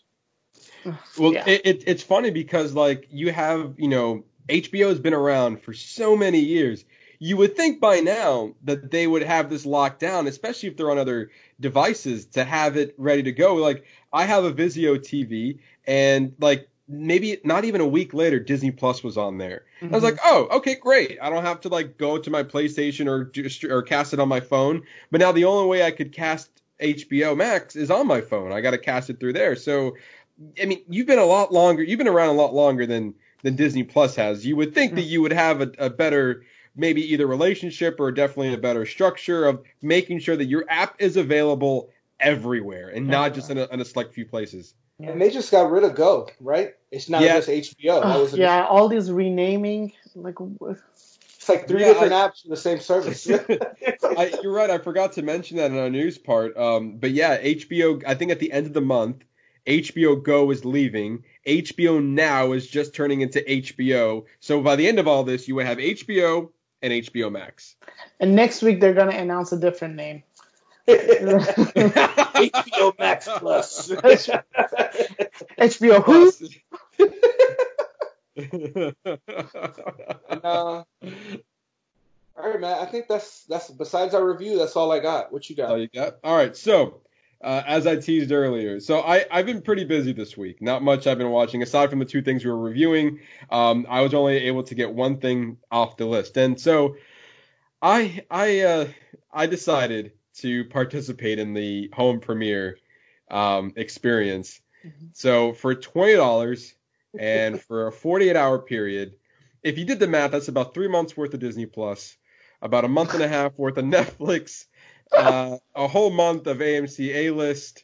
Definitely, if I went to go to Best Buy, Blockbuster, if I went to Best Buy and bought a nice Blu-ray of a movie I really enjoyed, that's around $20 or so. But I rented a movie for $20. And Megan might be yelling at me outside. Technically, in some way, we did split it, but yeah, it's still $20 invested into the rental. But we rented The King of Staten Island, the new Pete Davidson movie. And yeah, and I liked it. Don't get me wrong. Do I think any movie I would have been satisfied by spending $20 to rent the movie? No, I don't think so. I don't think I would have been satisfied at any movie unless it was Tenet. And if Tenet decided to do this model, I'm like, I'm all in. I'll buy 20 of them. But Megan really wanted to watch The King of Staten Island. She likes Pete Davidson, and she thought the story was going to be good. And I was like, all right, if we're gonna do this, I guess this, out of all the movies to choose from, this is the one I can see myself maybe enjoying the most. And for the most part, it was actually a really thought-provoking film. Funny enough, it's directed by Judd Apatow, so you know his work. It's like a hit or miss, and I feel like this is like maybe right in the middle of that. It's like, I wouldn't say it was like a huge success, but I did see myself enjoying what I was seeing, and it had a lot to do with Pete Davidson himself. He's good at playing himself, as you know if you've seen him in other movies. He plays himself in everything. But in this particular sense, it was refreshing to see him in a movie that yes, he was playing himself, but in a very compelling way. You can definitely feel this movie was very personal. Obviously, I think he had a hand in writing the script. This movie is loosely based on his life. I think some of the aspects were true, but I think that from what I was reading from one of the reviews or like talking about the movie was that this is like the whole story about this, like this is a version of his life if he didn't get into comedy. So if he continued to grow up in Staten Island, which I believe he still does live there, but if he didn't go down the road of comedy, where did he see his life going in this realm? And so that's kind of interesting. Like, here's an alternative life that I depicted for myself. And some parts it could be sad. some parts were funny, like his jokes were in there, and it didn't feel like he was trying to be funny. It's just kind of like how all of us are talking, and you think of a joke and you say it right away, and it was good for the moment, and that's where all of his jokes were. I feel like it was good for the moment of where in there, and I felt like that they weren't written. I felt like it was just like what do you call it, improv. And, obviously he works for SNL, so that makes a lot of sense if none of his jokes were written and they were just on the fly. He had a joke coming up, and then there you go. So it has a lot of heart. You're kind of rooting for him a little bit, even though you feel like he's destructing. He's like a very destructive person. Like if you see things like going right, he would do something maybe unknowingly to make it worse. And then he kind of just spirals him down into another series of events. The movie's a little long. It's 136 minutes, or it's close to an hour and a half. And that's a long film. I'm sorry, 2.5 hours. It's okay. I'm mistaken. Yes. So like I feel like some parts dragged out a little bit, but I still feel like it's worth the ride because at the end of the day, especially in the third act of the movie, you kind of see him getting to like a turning point. And I feel like the movie is all about second chances. And you can tell that he is trying to do better and maybe go down different routes, but like he can't force himself to do that. He's always taking the easy route out or like the most irresponsible route because that's what he knows. And like other people are telling him, you should go to college, you should do this, you should do that. What is your plan for your future? And he's like, I'm good where I am. I don't have a plan. And then like there was a moment where like, kind of things take a turn. And then he was like, well, you don't have a plan. What are you going to do now? And it kind of answers a lot of those questions. And by the end of it all, you kind of see that it's just like, they kind of give you like, they don't really answer any questions. It's kind of just like, a life story of like this particular part of his life story. And by the end of it, you can tell that there is like a slight turn. Like you see the direction that it could be improving for himself. Or you can at least tell that he is trying to be a better person than where he was throughout this whole movie. So with that, I felt that it was very relatable. It also kind of answers the question: what if you never left your hometown? Where do you see yourself if you stayed where you were? Like, everything is comfortable. You've been living there your whole life. And if you never moved or tried to experience new things and you're kind of just stuck where you are, how would your life be like? And this is kind of like that's kind of what I took away from the film. So overall, I thought it was good. Do you need to spend $20 to rent it? No, you don't have to. If it ends up going into theaters, and yeah, go watch in the theaters. I think it's great. If it ends up, becoming like $5 to rent on digital as well, do one of those. But I mean, overall, and Megan was happy, so that's a plus that she liked the movie. So, $20, you got to see a movie and everyone's in the house is happy, then, everything is all right for me. So yeah. Is it very similar to like Honey Boy? That's what it sounds like. Yeah, Shia LaBeouf's kind of like almost like a vague retelling of his life. I would say that Honey Boy is a little bit more serious and like a very drama heavy Honey Boy was. Because like I felt like with Honey Boy, you're always like feeling sorry for the character. And in this case with Pete Davidson and King of Staten Island, there's some moments where I felt sorry for him, but there were other moments like where you're doing it to yourself. And also he's also doing it. There's some like a lot of funny moments in there as well where I like legit laughed. And like, again, I feel like they were just like genuine jokes. It wasn't really forced comedy. And I honestly don't feel like they expected you to laugh at those moments. They were just kind of like funny situations that made me laugh. So I think overall, this is probably the best work I've ever seen Pete Davidson do. So a good compliment to his acting skills. But at the end of the day, he is still playing himself. So I don't know how much I can give him credit for. But at least, if anything, there's like, this is a good movie for you. And at least I can see that you can do somewhat of a drama, even though you're still playing yourself and you're kind of thinking this is a joke as well. So I don't know. That was my takeaway from the movie. I'm guessing he's going to also play himself in the Suicide Squad 2. And his character is going to die soon. So. Honestly, I wouldn't be surprised. No, yeah. Yeah. But that was the only thing I was able to get in. So, yeah, and then over that, we have our review for this week. So, anything else to mention before we continue? Nope. That was all of it? Awesome. All right, so now we're going to review Da 5 Bloods. It's a new movie that just released on Netflix, directed by Spike Lee. And so, Ali, we're going to start with you. What did you feel? How was your thoughts on Five Bloods? This is a spoiler review, by the way, so go ahead and spoil the movie. You have Okay. been. Okay, so we can spoil it. Yeah. So as you mentioned, it's the newest Spike Lee joint, The Five Blood, and the film really is so interestingly relevant to today's as we are kind of navigating this movement, the Black Lives Matter movement, and also this the protest against the social injustice and racism within our system. So this film really is relevant within that. Very relevant. And all of these kind of like a wartime, like veterans, like a Vietnam veterans are going back to Vietnam in order to retrieve this kind of a treasure that they have kind of buried in order to kind of find it back and also visit the remains of one of their members, as they call each other, Bloods. So there were 5, but now there are 4 of them that are going back. One thing that I really, really like, it just stood out so strongly for me was Paul's character, played by Delroy Lindo. He gives such an amazing performance, and I would absolutely think he will get nominated once with all the Oscars happen. And it was just so brilliant. And he's the character that early in the film, because of his political affiliation, I think as a viewer, as someone, I was not really rooting for him. I was not really associating with him just because of his political affiliation, kind of being like a Trump supporter, and also the way that he interacts with a lot of people in Vietnam.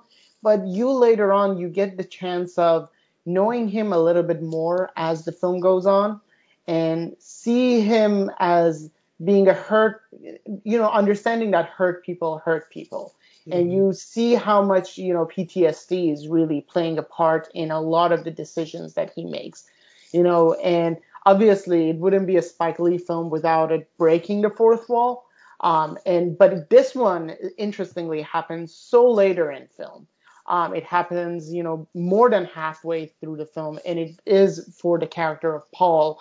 And he looks into the camera, and he really, right after what he does, that you as a viewer are so unsettled with, how he kind of leaves his son kind of bleeding in a place and leaves his group and just taking his own share of the treasure and just going on his own route and dying or surviving on his own terms. But now you get the chance of actually like understanding him a little bit more. You don't have to necessarily agree with his decision, but you get the chance of sympathy with him. And I absolutely love the way that Spike Lee did that. And the film is at certain points funny, at certain points really gruesome, that, I wouldn't be surprised for some people at certain points to really not be able to go forward. Just because not only the things that are happening within the story, but also the archival footage and some things that it shows for different times of the war, and how the gruesome murders and all the atrocities that happen in war. So I would understand that if some people have kind of a hard time. The peak of the climax and the peak of the interest within the film really happens in the middle, in the second act, and it kind of dwindles in the third act, and it becomes a little bit kind of predictable within the genre films of the war. But still, you kind of leave with more than what you kind of expected. So I really highly recommend the film. Ernesto? No, yeah. I mean, you hit a lot of good points. In the Vietnam War, like in the backdrop, you're thinking about everything that's happened today. Even like when they open the film and you have all those clips and they're talking about police brutality and the treatment of Black Americans. It's like, wow, is this from today or is this from then? No, I mean, really. What really stuck out is some of the photos. There's that one scene when that one of the Viet Congs, they come up to them and they intercept them when they have the gold, and he's like, "You murdered my father." And the one that hit me the hardest, and he goes, "You killed the babies." And if you know, like, to me, it just seems like they held on that one photo of that shot up baby for like longer than everything else was like a quick flash. And this one was like, this actually happened. Let's show you and analyze this photo for a couple seconds. And to me, like out of everything, like that part hit home for me. I was like, that was a very gruesome photo. Like, I can handle a lot, but that was a gruesome photo to hold on to for a while. I did think, I mean, I really loved all the archival footage and how they put it in there to give you a feeling of where they were going with the story. But to me, the story got really interesting. Obviously, once they got the gold and they hit that minefield. Once they hit the minefield, I was like, what is happening? He steps back and he fucking just boom, like everything's gone. And to highlight how Delroy's how he played up the PTSD, look at the scene when his son steps on the minefield and how he was acting. He's like, "Oh, you'll be fine. You'll be fine. It wasn't anything." It's like, no, your son's about to get his fucking legs pulled. Yes. Yeah. And just the way they were treating the people who were helping them, and they captured them. I mean, yeah, I thought the movie was great. That scene you mentioned where he's talking to the fourth wall, I actually felt like he wasn't talking to us. I kind of felt like he was talking to Norman. He was talking to Chadwick Boseman's character, and to think about, he had to live with the guilt of knowing that he killed him for his whole life. So not only dealing with the war, but he also killed their squad leader. This was like it almost felt like they looked at him like a messiah. Like he helped. Like, without them, they couldn't survive. But yeah, more or less. I found this article on Newsweek. On the New York Times, that it's like a picture. I'm gonna link it in the description. It's a glossary of like all the film, everything they touched on, all the little things they added, like the son, him wearing the Morehouse College hat. That's a callback to Spike Lee's college, to where he graduated. Oh, okay. So I thought that was pretty cool. There's a bunch of different ones. The clip from Muhammad Ali. It goes into detail about all the little things that they mentioned in the film. So, like, if you really want a better understanding, I almost wished I would have read this article and then watched the film. Right.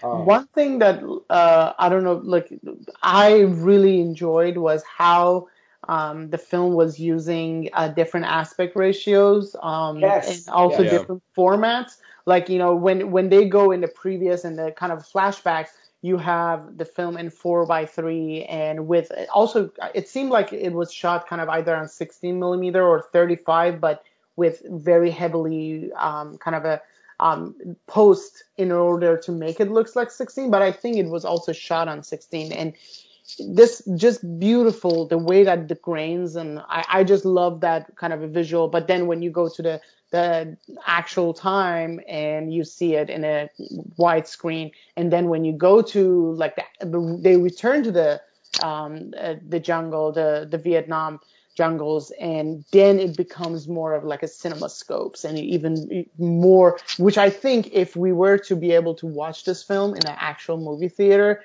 that would have been such a like impactful way of like, because it really moved the aspect ratio just slightly, and you would see that transition in a very, very effective way. Yeah, that's a good point. I felt, you know what, it's one of those movies that I need to think about, because like I wasn't sure how I felt about the movie after I finished watching it, because there's a lot to unpack here, and I think that's what Spike Lee does best, because he gives you a film and he puts everything out there. There's so much passion, and like you can tell he wants to kind of give you everything, like this, he's honing down this certain message, and then you kind of get back and like, wow, I just watched a lot just happened here. I need to process this. And like my first thoughts as soon as the movie was over was that, like, for some reason this movie wasn't for me. It's like I didn't quite I don't want to say I didn't understand it, but I don't want to say connect either, but it was just like maybe, like, I think for me the pacing and the tone was a little off. And I guess the word we used is like a little unsettling, but also that's the point. That was the point of all this. I think these were meant on purpose to be done on purpose. And you mentioned how, what was it? His name was Paul, correct? Yeah. Yeah. Mm-hmm. Like he was breaking the fourth wall. He was like really talking to the audience at that moment where toward the end where he's like really like yelling at the camera. Mm-hmm. And it was such a powerful scene. And with that, it was predicated through everything else that was happening throughout the movie. And I honestly thought that like his character was just going crazy, and obviously because of his PTSD, but it really hit at that moment. And then for me, like everything kind of clicked once they showed you that flashback of him actually killing his first mate officer. I'm like, Mm-hmm. in some parts I'm like, I really don't like you. But then now you go from like, I really don't like you to now I'm really sympathizing for you because you've been, like you said, you were dealing with this your whole life. And now almost if you went to go rewatch this and see this through a different perspective, you kind of get it. You kind of get where this is coming from. Ali, like you were saying, this movie is very, very relevant to today. And Ernesto, you said like, is this footage from last week or a couple years ago? Mm-hmm. Oh yeah. It was some of the parts were like it was tough to watch, but again, that's the whole point. There were some parts where I felt like, this is a long movie. We're running on 2.5 hours here. And so when they found the gold and they found the body, I'm like, we still got another hour and a half of this movie, if not a little bit under. Like, I honestly, I didn't know where we were going. I thought that the focus of this movie was to find the gold and was to find the body. And then I was a little bit confused because they did say that they wanted to retrieve the body and send it home, but they left the body there. Like they didn't try to pick that up. Did they know that they were coming back for it? I'm assuming that was a yes, because we see the body then eventually come back to America. Yeah, a lot of those a lot of the scenes and things that you see in the resolution of like what happened to the money, like how it was distributed, or the fact that you get the body back. A lot of that really is not clearly touched upon. That also made me kind of like, I had to actively think, okay, so this happened in order for this to happen. Right. So it was, from that really when it went to I guess an epilogue at the end, you are made to really actively trying to figure out, that's why I think like the third act and also the resolution was a little bit, not necessarily as effective as it was in the first two acts for me. That's fair. Ernesto, you kind of hinted at it as well.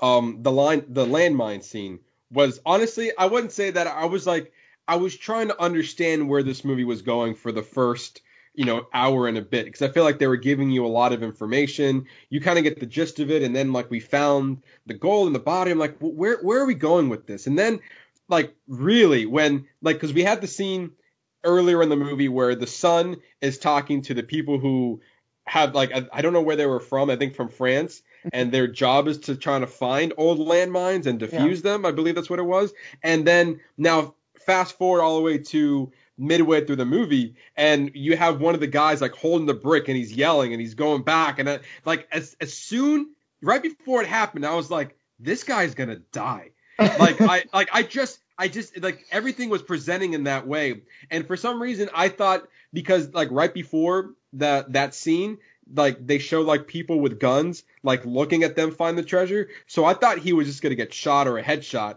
and then there was a moment where I'm like, oh damn, like something bad's gonna happen to him, and then boom, he just exploded, and I was like, oh shit, that just happened, and then they showed you it. Like they showed you him on the ground with no limbs. That was a very graphic. That was intense. That was intense to have on there. And then the only thing I had an issue with that, because honestly, that was like, oh, okay, we're going somewhere with this now. And I felt like they didn't give that moment enough time to breathe, because instantly you had the son step on the landmine, another one, and you're like, oh damn, like we're not even like focusing on his death right now. We got your son who is alive. Who needs to do that? That was a great way, like they really played that scene very well of like, you're going to hold on to this rope. We're all going to pull. You're going to step here. And like on the edge of my seat, I'm like, this dude is going to die. I still have no idea how it worked. No idea how it worked. But then it's also like you were saying, it's heartbreaking when a couple minutes later, he ends up leaving his son. You did all that work to save him, only to let him die. Like, look, this isn't working for me right now. It was working for me about 2 hours ago, but it's not working for me right now. So I'm going to leave your ass dead, and I'm going to do my own thing. And that is heartbreaking to see. And so, yeah, and then there's also the movie kind of turned into greed a little bit, like in a sense. It's like, so if I'm understanding this correctly, the only reason why they went back to Vietnam because there was a mudslide that they felt like they were able to find the body and the treasure a lot easier. Did I understand that correctly? Yeah, it like the mudslide uncovered some of their land markings. Like it covered the crash site of the plane, so they figured from the plane they could probably backtrack and find what they were looking for. Right. And so with that, I honestly thought that that's what the whole movie was going to be about. And like toward the end, we were going to have this resolution of them finding everything they were looking for. But because they did that at probably the middle of it, that I was kind of like thinking to myself, like, what else? What is this movie? And we got something completely different. And I'm almost agreeing with you, Ali, that the third act did kind of fall short at parts because I feel like it was like an all-out brawl. And I don't fully understand why. I'm not sure if any of you can explain that to me of why they ended up going down that route of like we need this like showdown at the end of it all. I don't know, but I think it kind of hints to what you were talking about with greed. Like because at the end, like it felt very like Indiana Jones-ish at the end, like an all-out shootout with the bad guy. Right. Like that's like it felt like it was just a way to wrap up the film. Like, all right, they got this gold. They got to deal with this guy. I guess we're gonna have a shootout and he's gonna die. Right. And I think I saw it. I'm sorry to break you, but you're good. It's kind of in a lot of films, whenever they deal with things of greed, it's always about greed does not pay. And at the end, so it was really going with that. So that was that predictability that I knew things are going to be bad for them. Going for that greed is going to be bad for everybody. And at the same time, you also have another kind of a similar kind of a trope of a soldier never leaves a battlefield. So like the fact that, they left and the fact that they came back meant that, they're not going to go back anymore. They cannot, be able to get out of this safely. And now they're going to have to do another war, another battle. So all of that for me, like I really predicted that brawl to happen. I really predicted the fact that they found the goal to break these people's friendship and in some scenarios even like family ties. So I knew that this was going to be. And another thing that was really helping with this predictability of that was the music. Right from the beginning. I mean, the music for me really, in a lot of times, was just so grandiose, even at the times that it wasn't. The scene that you're watching is not so much.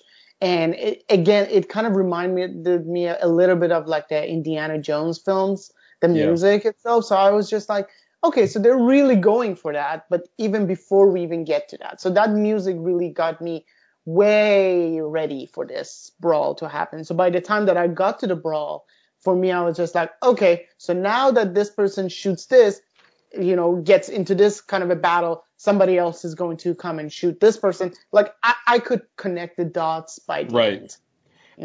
As we're talking, it kind of made me think about it. All these people, and the whole theme of the movie was like, Black Americans fighting a war that they did not reap the benefits from at the end of this war, the Vietnam War. And so I feel like in some cases that's what happened in this film as well. They were trying to find the gold to at some point it was for greed because they were going to keep it for themselves, even though Norman wanted to spread the wealth in his community. And then eventually, because of that, they end up still dying in a war that necessarily wasn't theirs, but the money was spread out throughout the community and for a well-being, even if they didn't want to. So they still died fighting the same fight they did today as if they were back then. But in this time, almost a happier ending because the money is now being spread out through that community and of where they wanted to. So maybe there was a sentiment there. I just thought of this right today, just as we were having this conversation. So maybe that's, maybe some of the lines of that movie it was trying to portray. But other than that, anything else you wanted to mention before we move on? I wanted to say that one thing that kind of, aside from the music, really standing out. One thing was the titles on the screen throughout the film, where it says where things are, like the locations, and as well as like when they're speaking Vietnamese.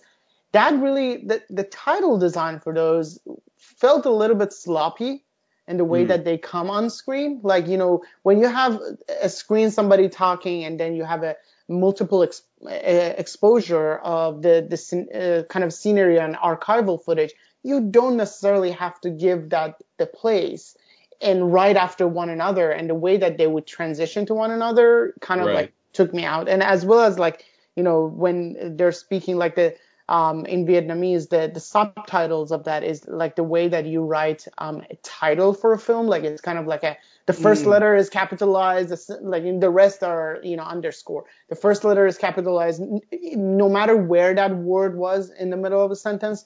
So that was bothering me, I don't know if it's just me and my OCD that I was just like, oh. It's like nails on a chalkboard, dude. Yeah. Just like, ah. I was doing some digging after I finished watching this movie, as you do. Like some movies, like it just really hits you, and like you just want to kind of see, not like wherever other people's heads at, where they were coming from, and also like, did I miss something? And as I was reading through, there's one that kind of hit me the most, and I feel like this is like I didn't write this, I'm about to read it to you, but I thought this was a good way that kind of expressed what I felt from it. And it says, if you are expecting The Five Bloods to be a movie with a sense of a story with a beginning, middle, and end, it might not work for you. I'm not sure myself if it worked for me, but I didn't feel like the movie should be ignored either. It's like a pile of political, emotional, and historical statements, not necessarily linked in one single bundle. At times, it ends up being like a Tarantino-like mess, but with relevance. It's surely timely, it's heavily politically loaded, and it's emotional and intense, angered, but also ironical and lighthearted at moments. Maybe not to be judged, let alone rated, but just to be observed. And that's, to me, that was like, that's kind of like how I felt about the film. I thought that was a good way of describing at least like my thoughts and somebody else's words. Yeah. But yeah, so that was kind of like my whole gist of the movie itself. But I do recommend. I think we can all agree we recommend people to watch this movie, because I think absolutely, absolutely, definitely worth to watch. Definitely, for sure. All right, so with that, I think we're gonna move on. Anything else to say? I think we're good with that. Yeah, I think we're good. All right, so now we're gonna move on. We haven't done one of these in a while, so with Ali coming on, it's a perfect time to showcase. The foreigner is coming. Yes, so it's a good time to showcase our foreign film of the month. And Ali, you actually gave me a list. You're like, hey, I already got a list for you. And so I looked down your list, and one that got my attention was a movie called Burning. It's a Korean film, correct? And it was, I don't want to butcher this guy's, 2018, directed by Chang Dong Lee. I think it's Lee Chang Dong. So last names normally is like you say it at the beginning. Normally we a lot of Asian names. Yeah. Gotcha. So the last name we would say the Lee did this when we are saying just the last name. Yeah. Oh, I see. Okay, gotcha. Yeah. So he directed a movie called Burning. It is available on Netflix. And so Ali, we're going to start with you. What are your thoughts on Burning? So Burning, I have to say, directed by Lee Chang Dong, and the way that pun intended, is a slow burn, and Burning, and it is 2 hours and 30 minutes. The story kind of revolves around Jung Soo, a working class young man who is really just getting by life because of the economic class that he's in.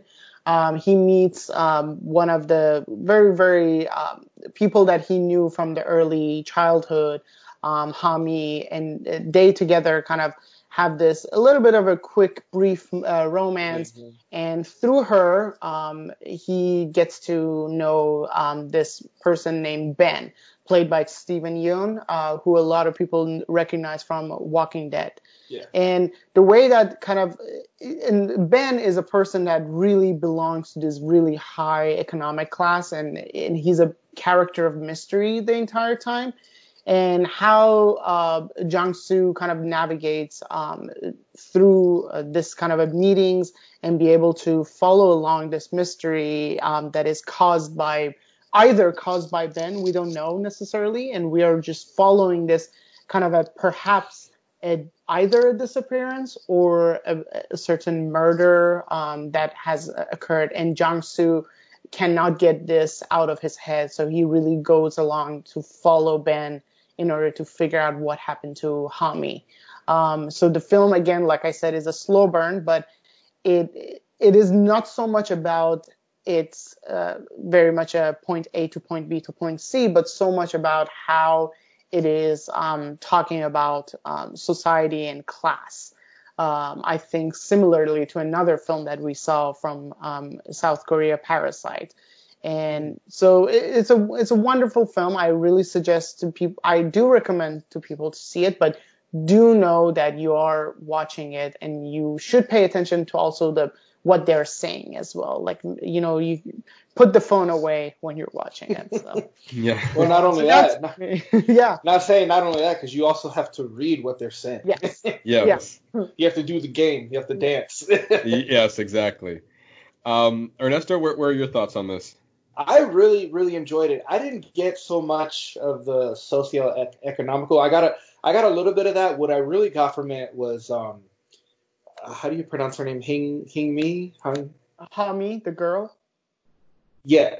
Hami. So with her, like, I felt like she was trying to get back at Jung-soo because, one of the things she says to him in the beginning of the movie is like, you saw me and you called me ugly, and she really took it to heart, probably because she really liked him, and then she went as far as even getting plastic surgery, which, looking back, I don't know if that's true or not, because then you have that follow-up scene where he's at, I guess, their family's restaurant, and he's, they say, well, she likes to tell a lot of stories, because he's still trying to figure out the whole well story, if she fell down the well and he's the one who would find her. I mean, don't you think that would be something that you would remember if you rescued somebody from a exactly well? Yeah. But it almost felt like she did all this to make him go crazy, with the whole thing with the cat, even the small things like the cat. She told him there was a cat. He never saw the cat, but then later on in the film, you see a cat at Ben's house who gets out, and the only way he's able to get the cat is calling the cat by the name. Yeah. He's calling her name at that, which I thought this film did a really good job of, like, putting little hints that you didn't know were important in the beginning, but if you were paying attention, it would pay off. It pays off in the end. Yeah. So I think that's, like, even though this film was 2.5 hours, it really shined in those aspects. Kind of very similar to how Parasite is. I felt very similar Parasite vibes. So maybe, I think if I were to rewatch it, maybe I would get more of those tones that you were talking about, Ali. Sorry, you were. No, go ahead. Now I was going to throw it to you, actually. Yeah, no. So one thing for me, like, it stands out. The thing is, like, for the characters like Jang-soo and Hami that belong to the working class, you get introduced to them before you even know their name. You get introduced to them through what they do as a labor. Yeah. And you see Jang-soo kind of like, delivering something. And you see Hami, working in this job that she finds fun, not necessarily. So you have someone like Jang-soo that is, he has aspirations, but he really clearly is afraid, or like he does not follow up with that because he doesn't see a way out of what he is in, like the way that his work situation is. So he really belongs to this class, and even though he has the education for writing, he really doesn't move forward. And you have Hami, who is someone who just goes from this to another thing just because it's fun for her. and is really interested in kind of disappearing. And instead of facing some consequences, just trying to run away from different things. You know, when you meet the family, they say that, oh, she just goes away every now and then. So they're just used to that. But Ben's character is someone who you do get introduced through with his name. And with that comes so much mystery for him, because you do want to know what he does for a living, but you never do get that. And when he gets asked about what he does, he answers in such a condescending, from up, like looking up down, as like, even if I tell you, you wouldn't understand. So I just play. Like, in this person is just driving a Porsche, living a very high class life. And, you know, in some way, he's a great Gatsby in this kind of scenario. So, Yeah. And those are some things that really stands out to me with this, because of that class scenario. So, No, you bring up a lot of valid points. I mean, they do hit on those. What I do like is that when you're introduced to Ben, is like when he comes into the frame, it's like your head is already turning. Like, oh, yeah. she was on this trip with this guy in Africa. It's like, but you think back to like when she re-met Jung-suk at the supermarket. It's like, man, look how quick she was able. Like they got together. Yeah. So if you think she was saying how she got stuck on this trip with this guy, you already know what went down over there. Yeah. And but what I love is like in that one moment, you see where Jung-soo is at and you see where Ben's at. Like you get it immediately, all that information as soon as it got there. So I really love the way that they set that whole plot device up. Yeah, yeah. You guys didn't mention the one thing that I felt this whole time. I'll get to in a second, but this movie did a really good job of showing you so much context clues of what possibly could be the answer, but never answer anything. They don't answer a damn thing about what you want answered. And like the movie plays off, like I feel like at some point this turned into a mystery, and I honestly don't know when it did, whether it was the introduction of Ben and what his profession was. I feel like the mystery kept building upon itself once Ben was introduced, like Ernesto, like you were saying. No, I was saying I think the mystery started when they came in about halfway through the film, when they came to his house and he was asking him, and they start smoking weed and he says all that shit to her, because after that is when she calls him, right after he's talking about burning those houses down. Yeah. She calls him, you don't really hear anything, and then the phone hangs up. Right. Like I feel like kind of like to what you're asking, like I feel like for me then that's when the mystery started. Right, and so, going back to the imaginary aspect of it, the movie did a good job of, like, at the very beginning, like almost the second scene or third scene in the movie, they're having dinner, and she's like, look, this is an orange. And the trick is to not pretend it's an orange, but I forgot exactly what was the whole line, but it was like this new thing that she was... Is not there. Pantomime, there you go, yeah. Pantomime, yeah. Like the tangerine isn't there, but it is there. And so when I'm eating it, it's definitely there. And so like I do agree with you, Ernesto, that it felt like there was a revenge aspect of it, because like you called me ugly and now I did surgery and now I look beautiful, right? And now you want to sleep with me, don't you? But guess what? We just had sex and then I'm out. Like, hey, can you also, don't forget, can you look after my cat? Yeah. That we never saw. And we don't know if she's a liar or not. Because in my head is like, I think you would know if the cat wasn't there if the food is gone. But then I also thought, like, did she really even leave? Is this a game to her that she was like if she was putting away, like if she was putting like literally cat shit in the litter, and as well as like emptying out, like she could easily put in that food, put it back in the cat bag. And then having him do that all over again. And then, weirdly enough, he was like, he had this attraction to her, maybe because where he pointed light, that every time he visited the house, he started like pleasuring himself. I'm like, I don't know what that's all about. That was strange. That was very strange. What was really interesting is that like it was almost like a different acts of the film. Like the first act when he went there, when he went to go feed the cat. The second time when he went there, when he conned that lady to open the door. Yeah. Right. And at the very end, when he was like imagining she was there, like Yeah. almost he was like accepting that she was gone.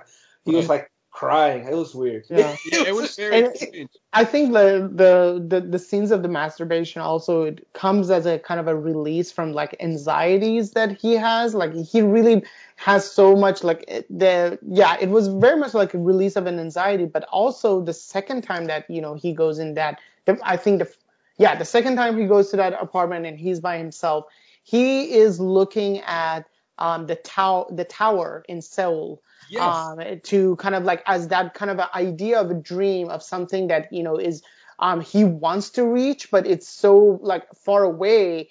And the fact that, you know, they only get such a quick moment of sunlight from a reflection, not even a direct sunlight, Right. in this kind of a very, very tiny house. And I love how the house gets introduced to you. Is like when he walk into the house, it's like, oh my God, this house is amazing. My previous house, my toilet was right next to my kitchen.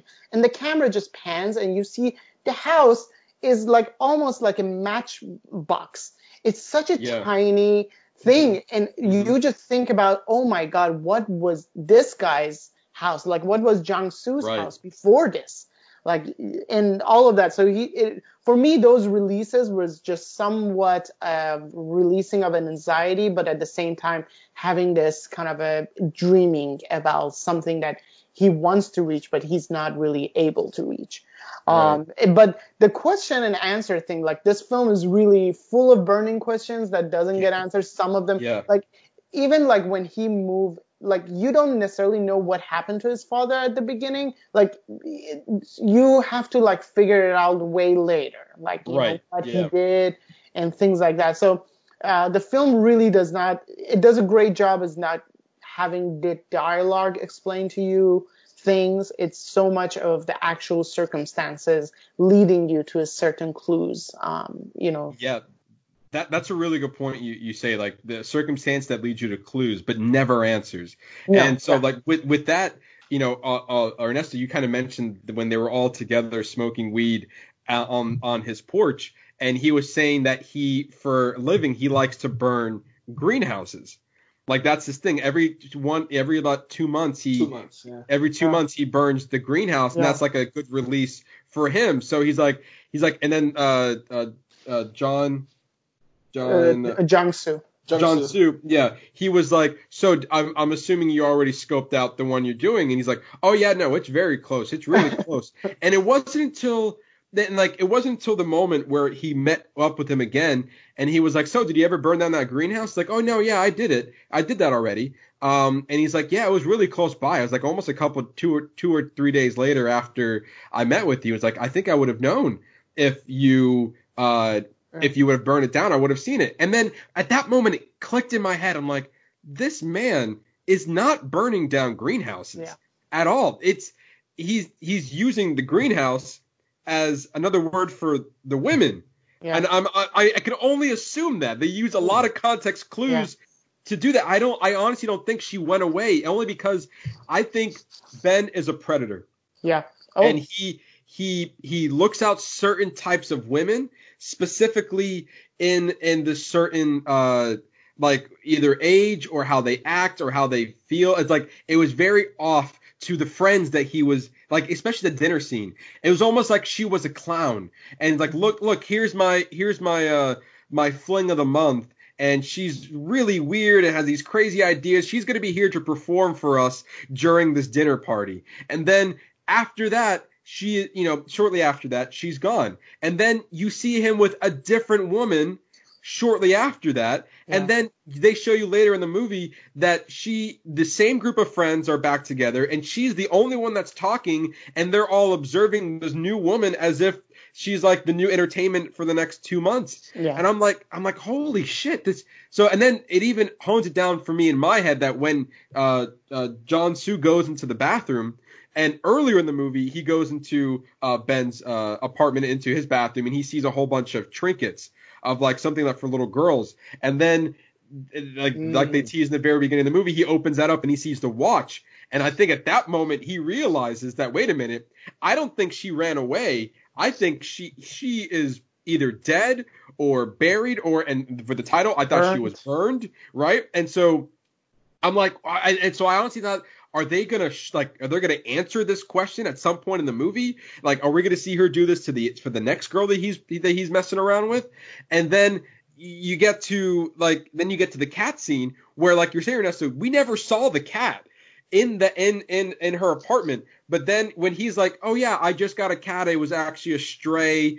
And like, you didn't have a cat before. It's like, yeah, well, I found it on the street, and my head's turning at this point. I'm like, holy shit! Like he purposely went into apartment, pretended there was no cat there, making us confused as the audience, because like we never saw the cat, but we saw remnants of the cat. Now there's no remnants of this cat, and now we see her. He called her by the name, and like I felt like he is slowly going insane of like he's trying to piece everything together. And so by the end of the movie, where he literally stabs him to death and burns down his car and all of his clothes, he's literally stripping, and he's like, no evidence. And that was smart. Yeah, definitely smart.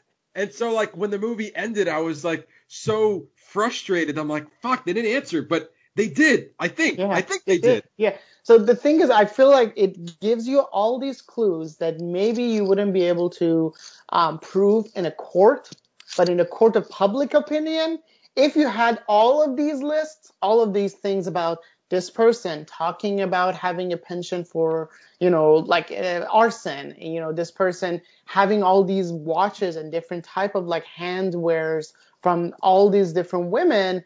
Could it be something? There is this cat that I've never seen, but it may be belonging to another person that has disappeared. So all of these could lead you, or like the house of this, like Hami's house is now cleaned in a way that wasn't normally be cleaned. Right. Like as if somebody's trying to kind of removing hand prints or cover up. So it's all of those things to you, as a viewer or as a public. You're just like, yeah, this guy killed this. Like, I'm thinking this person is a serial killer, or, done something. But at the same time, you cannot prove it necessarily in a court, because there are still reasonable doubts. So you are dealing with that frustration of this kind of a legality of the things, and at the same time with your head. So it's a wonderful way. Like, I think, when he did that whole, like the killing at the end and obviously removing all the clothes and everything, was his way of now removing not only the guilt, but also recreating something that he has done as a child when he burnt all of his mother's clothing, and also kind of removing we see as a kind of like a sort of as a flashback mixed with greenhouse burning. So that's why it frustrates you, because you're just like, I think I know this person did it, but I cannot prove it. Right, exactly. And you said, Ali, you mentioned, earlier when he was in her apartment and he was pleasuring himself, you said it was a release of everything that was going on in his life. Do you feel like the burning at the end of the movie was also some sort of release? Definitely, for sure. It's one of those, like you said, Ali, it's a very slow burn of a movie. There are at times where I'm like, where are we going with this? Because this movie is 2.5 hours, and I feel like I've seen like 3 long movies already this week. But it was like, this movie is really long, and I'm like, I'm trying to get it. I know there's stuff there, but toward the end, it just like, once the movie's over, like your head is just like, just going in circles back and forth of everything you just witnessed, and like, what is the right and wrong answer? Because even like Ernesto, you mentioned the well, and like, and I feel like as the audience as well, and he is confused. He was like, hey, was there a well here? No, there's no well. Well, she said there was a well. Like, no, there was no well. You talked to somebody else. He even talked to his mom. We even forgot about that. He talked to his mom. He's like, oh yeah, no, there was a well there. And then you're like, well, fuck, now there's a well there. You talked to somebody else. But it was dry. Yeah. And so like, well, now, was there a well? I'm not sure how important to that story is, but, and then they said, well, how she likes to tell stories. I'm like, well, fuck, well, is this another one of her stories, or is this another imaginary game for her? I honestly don't know where this was. And so like, I'm not sure if you guys have it in perspective, but where was the woman who ended up disappearing? Like, I felt like the movie, once the introduction of Ben was here, the movie kind of shifted on maybe her side of things, but I wasn't sure what her motives were throughout this whole process. So I felt like the beginning of the film was all her setup.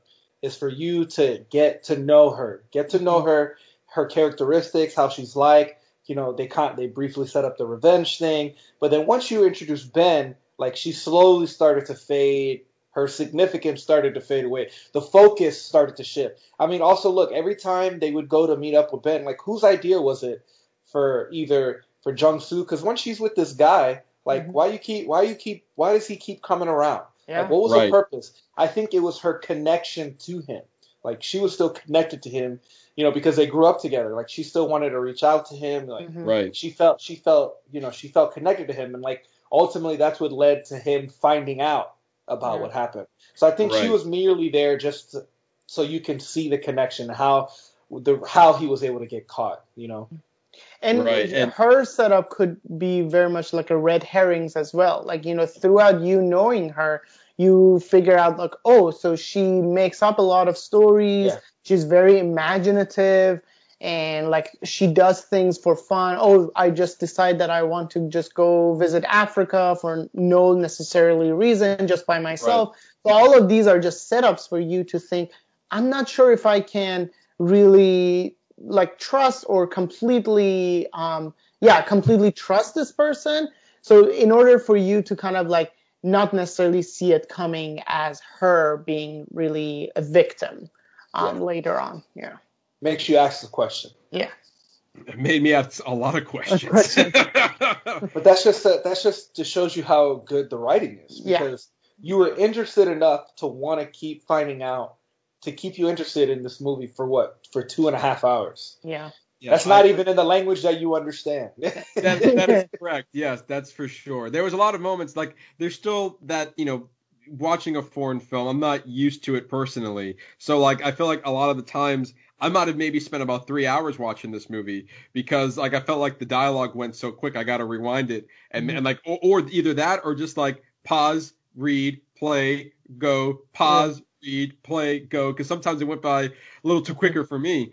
And so yeah, I mean, all in all, like it was a very thought-provoking movie, and also like going back to our main character, he was our main focus throughout the whole film, and they really showed like where he was at. He was like a place of loneliness, and maybe there was one person that gave him a little bit of attention in his life, and he just fixated on her throughout this whole process and led him to, I guess, would you say madness? I'm not sure. Almost like a break. It seems like he had like the same kind of break that his father did, which is why I think he kept going to his cases. Yes. Like he felt like he was connected to his father. Everybody you feel connected to your parents, but he felt like he's not even apologizing. Because he had that scene with the lawyer where he's like he's not even going to apologize for it. Maybe he's afraid that he's gonna turn out just like him. And in a way, he kind of did, because this girl drove him crazy, and then he stabbed Glenn from The Walking Dead, and he took a fire. Definitely. It's just like this person that you thought, oh my God, I cannot believe you're the son of someone who has anger issues, like serial anger issues, and serial kind of like issues with the law regarding it. Oh, I can't believe this person who really does everything by law, now suddenly he breaks through what he is kind of getting hereditary from his father. Right. Based on your guys' perception of the film, do you feel like in any way Ben is absolutely innocent and did not deserve to die at the end? I think you could look at it as, well, maybe he doesn't kill them. Maybe he just likes to steal something from these girls who he uses and then leaves. Like it's almost like a little memoir. Maybe he didn't kill them. Maybe she did just run away. I mean, realistically we don't know, but we have strong suspicions that she's dead. Exactly. Right. I agree. Second that. He seconds that motion. Second that motion. So do you also, to second that question, do you honestly think that he is burning down greenhouses? No. I don't know. What I originally thought, because I didn't think the killing thing at first, what I originally thought is that he was telling him that to fuck with him, because there was that whole moment when he drives up to his house and he calls him right away, like he knows that he's been following him. Right. So almost like the greenhouse, because when he tells him, "Oh, you looked at all the greenhouses, you've been searching every day. Like, why are you giving? Like, I'm so important. Like, you're giving me so much attention that you're trying to find the time to find if I did all these greenhouses." So I almost thought there was a hint of like, I want to see how obsessed you are with me. Mm-hmm. And sorry. And one thing that like he said is like, oh, so you saw like, and he said like, I looked at all these greenhouses near my house and none of them have been burned down. And he was saying is like, I think it was too close to you to realize. So that it could be that his relation with Hami that is just so close that he just hasn't realized. So for him, it's just like he's going around searching all these greenhouses, but there's no damn greenhouse that is supposed to be burnt. Yeah, you're looking at the wrong place. Exactly. Right. And that's what made me think that he had some responsibility of her disappearance and or death, as like the greenhouse and like, very close to you meant her, not an actual greenhouse, but like, man, this movie fucks with you, man. It's like, really does. I really don't know what to believe, because and I felt like you were saying, Ollie, that they maybe threw in a lot of red herrings there just to fuck with you. Like half this shit didn't probably really even matter in the story, but they were just throwing them just to like kind of throw you off guard. And at the end of it, sometimes in movies, they're like, we're going to throw this off guard, we're going to throw you off guard here, but then we're going to give you all the answers at the very end. But in this case, like, we're going to throw you off guard here, and at the very end, we're still going to throw you off guard. Yeah. So, all in all, I feel like it was a very, like... Great film. It was a great film. Yeah, I feel like at the very end, it's just a very thought-provoking... Maybe at times it just comes off as a slow burn, but the more you think about it, it could be... I'm not sure if I would do it again, but there are some cases where, like, you kind of want to watch it again to see if there were any other clues that they presented in the beginning of the film that made you lead to other things that maybe you weren't looking at before. Well, I mean, think about this, man. You watched a movie that's in another language for 2.5 hours, and you're kind of thinking about you're on the fence of thinking about whether you should watch it again. Yeah. Those three things in itself should be an indication that it might be worth rewatching, because otherwise you're like, man, I got to do all this work and it's 2.5 hours. Yeah. Like, you know what I mean? Like, you're still and you're still thinking about it. You're still thinking about aspects of that film. So that just to show you how strong the writing is. And it kind of makes me think like maybe like this is a second director we've talked about from South Korea. Maybe there's something more to a lot more of these South Korean films that we're missing out on. Yeah. Because, when people are disenfranchised, some of them it comes out more through their art. And maybe these are just two that have shone above the rest, and maybe there's some others that we're missing out on. Very true. And this is why, we would like to continue, like, especially kind of broadening. Thank you. Our horizons. On, either showcasing and watching, foreign film, because, I'm not the one to go to it, but I'm still open to it. So I feel like for us, at least for me, this is a good way to kind of see what other films are out there and what other people in other countries are creating, because there's some great work out there. And this one is just another example of how much great work that is happening in other countries. So any last thoughts before we end this? Great film. Highly recommend you guys watch it. If you do watch it, let us know what are some of your thoughts and theories in the comments, not on Insta or on the emails. Yes. Yeah, I recommend it too. I have nothing else to add, I think. Yeah, but I will watch it again. And later maybe have some other readings from it. And that easily could happen. Yeah. I think I would like to watch it maybe later on with somebody who hasn't watched it, so that I can get my own perspective and then I can get their fresh perspective. That is a good way. Yeah, that's a good way of looking at that as well.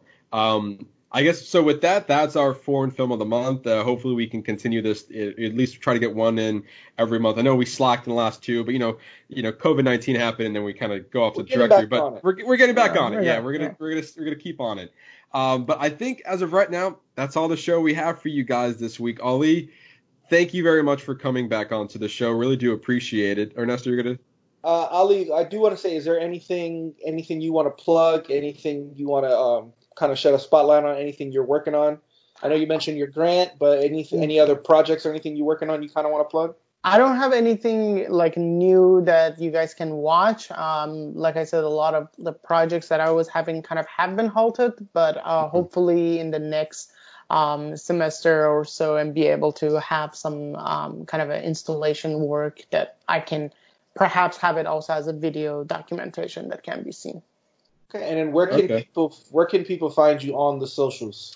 They can find me on, I use Instagram the most, and they can find me at Ali Akbari, and that's my preferred method right now of like seeing things and having my like YouTube channel like featured there. So awesome. Ali, before you go, I do have one more question for you. I'm not sure if it's going to change. We asked you this 6 months ago, and you gave us an answer, and I'm kind of curious. We ask at the end of every episode, what's your favorite movie? Last time you gave us an answer that you said maybe it wasn't a movie, but it was a TV show. It was The Simpsons. You really hold near dear in your heart. That was the show that helped you said, learn English. Yes. Or at least I mean, not so much English, but it was very much of a good introduction to American culture and society. Right. So is there any movie that comes to mind now that comes out as one of your tops? So if you don't want me to necessarily repeat saying The Simpsons, I don't know. Let me, gosh, this is very difficult. Or any recent favorite, anything you've seen recently that you go, wow, like recently this is this is my most favorite recent movie. Yeah. I think, especially since we are talking about like foreign films, and one film like me being from Iran, and I know a lot of people know about this film, but some may not. But I highly suggest like films from Iran to be seen, and I think film A Separation. If you haven't seen it, I think it's on Netflix. It was the first film from Iran to win the Oscar for Best Foreign Language Film. And I think if it's a wonderful film for you to like get into watching a lot of Iranian films. And just in general, Asghar Farhadi's like filmography is something to explore. And then right after that, you have so many other filmmakers like Makhmalbaf or Kiarostami to explore from Iran. So since we are on that theme, I think I want to say my favorite Iranian film, and that was A Separation. So going off of that, if we were to review this film, if it's available, would you be willing to come back on and review it with us? Oh, absolutely. I've seen that film so many times, and I will see it again. So, well, it'd be interesting, seeing a movie from your country. Obviously, this holds a near and dear to your heart, so you'd be able to shed some light on some closer things that are probably highlighted in the film that even if we, as passive viewers, we probably wouldn't be able to get.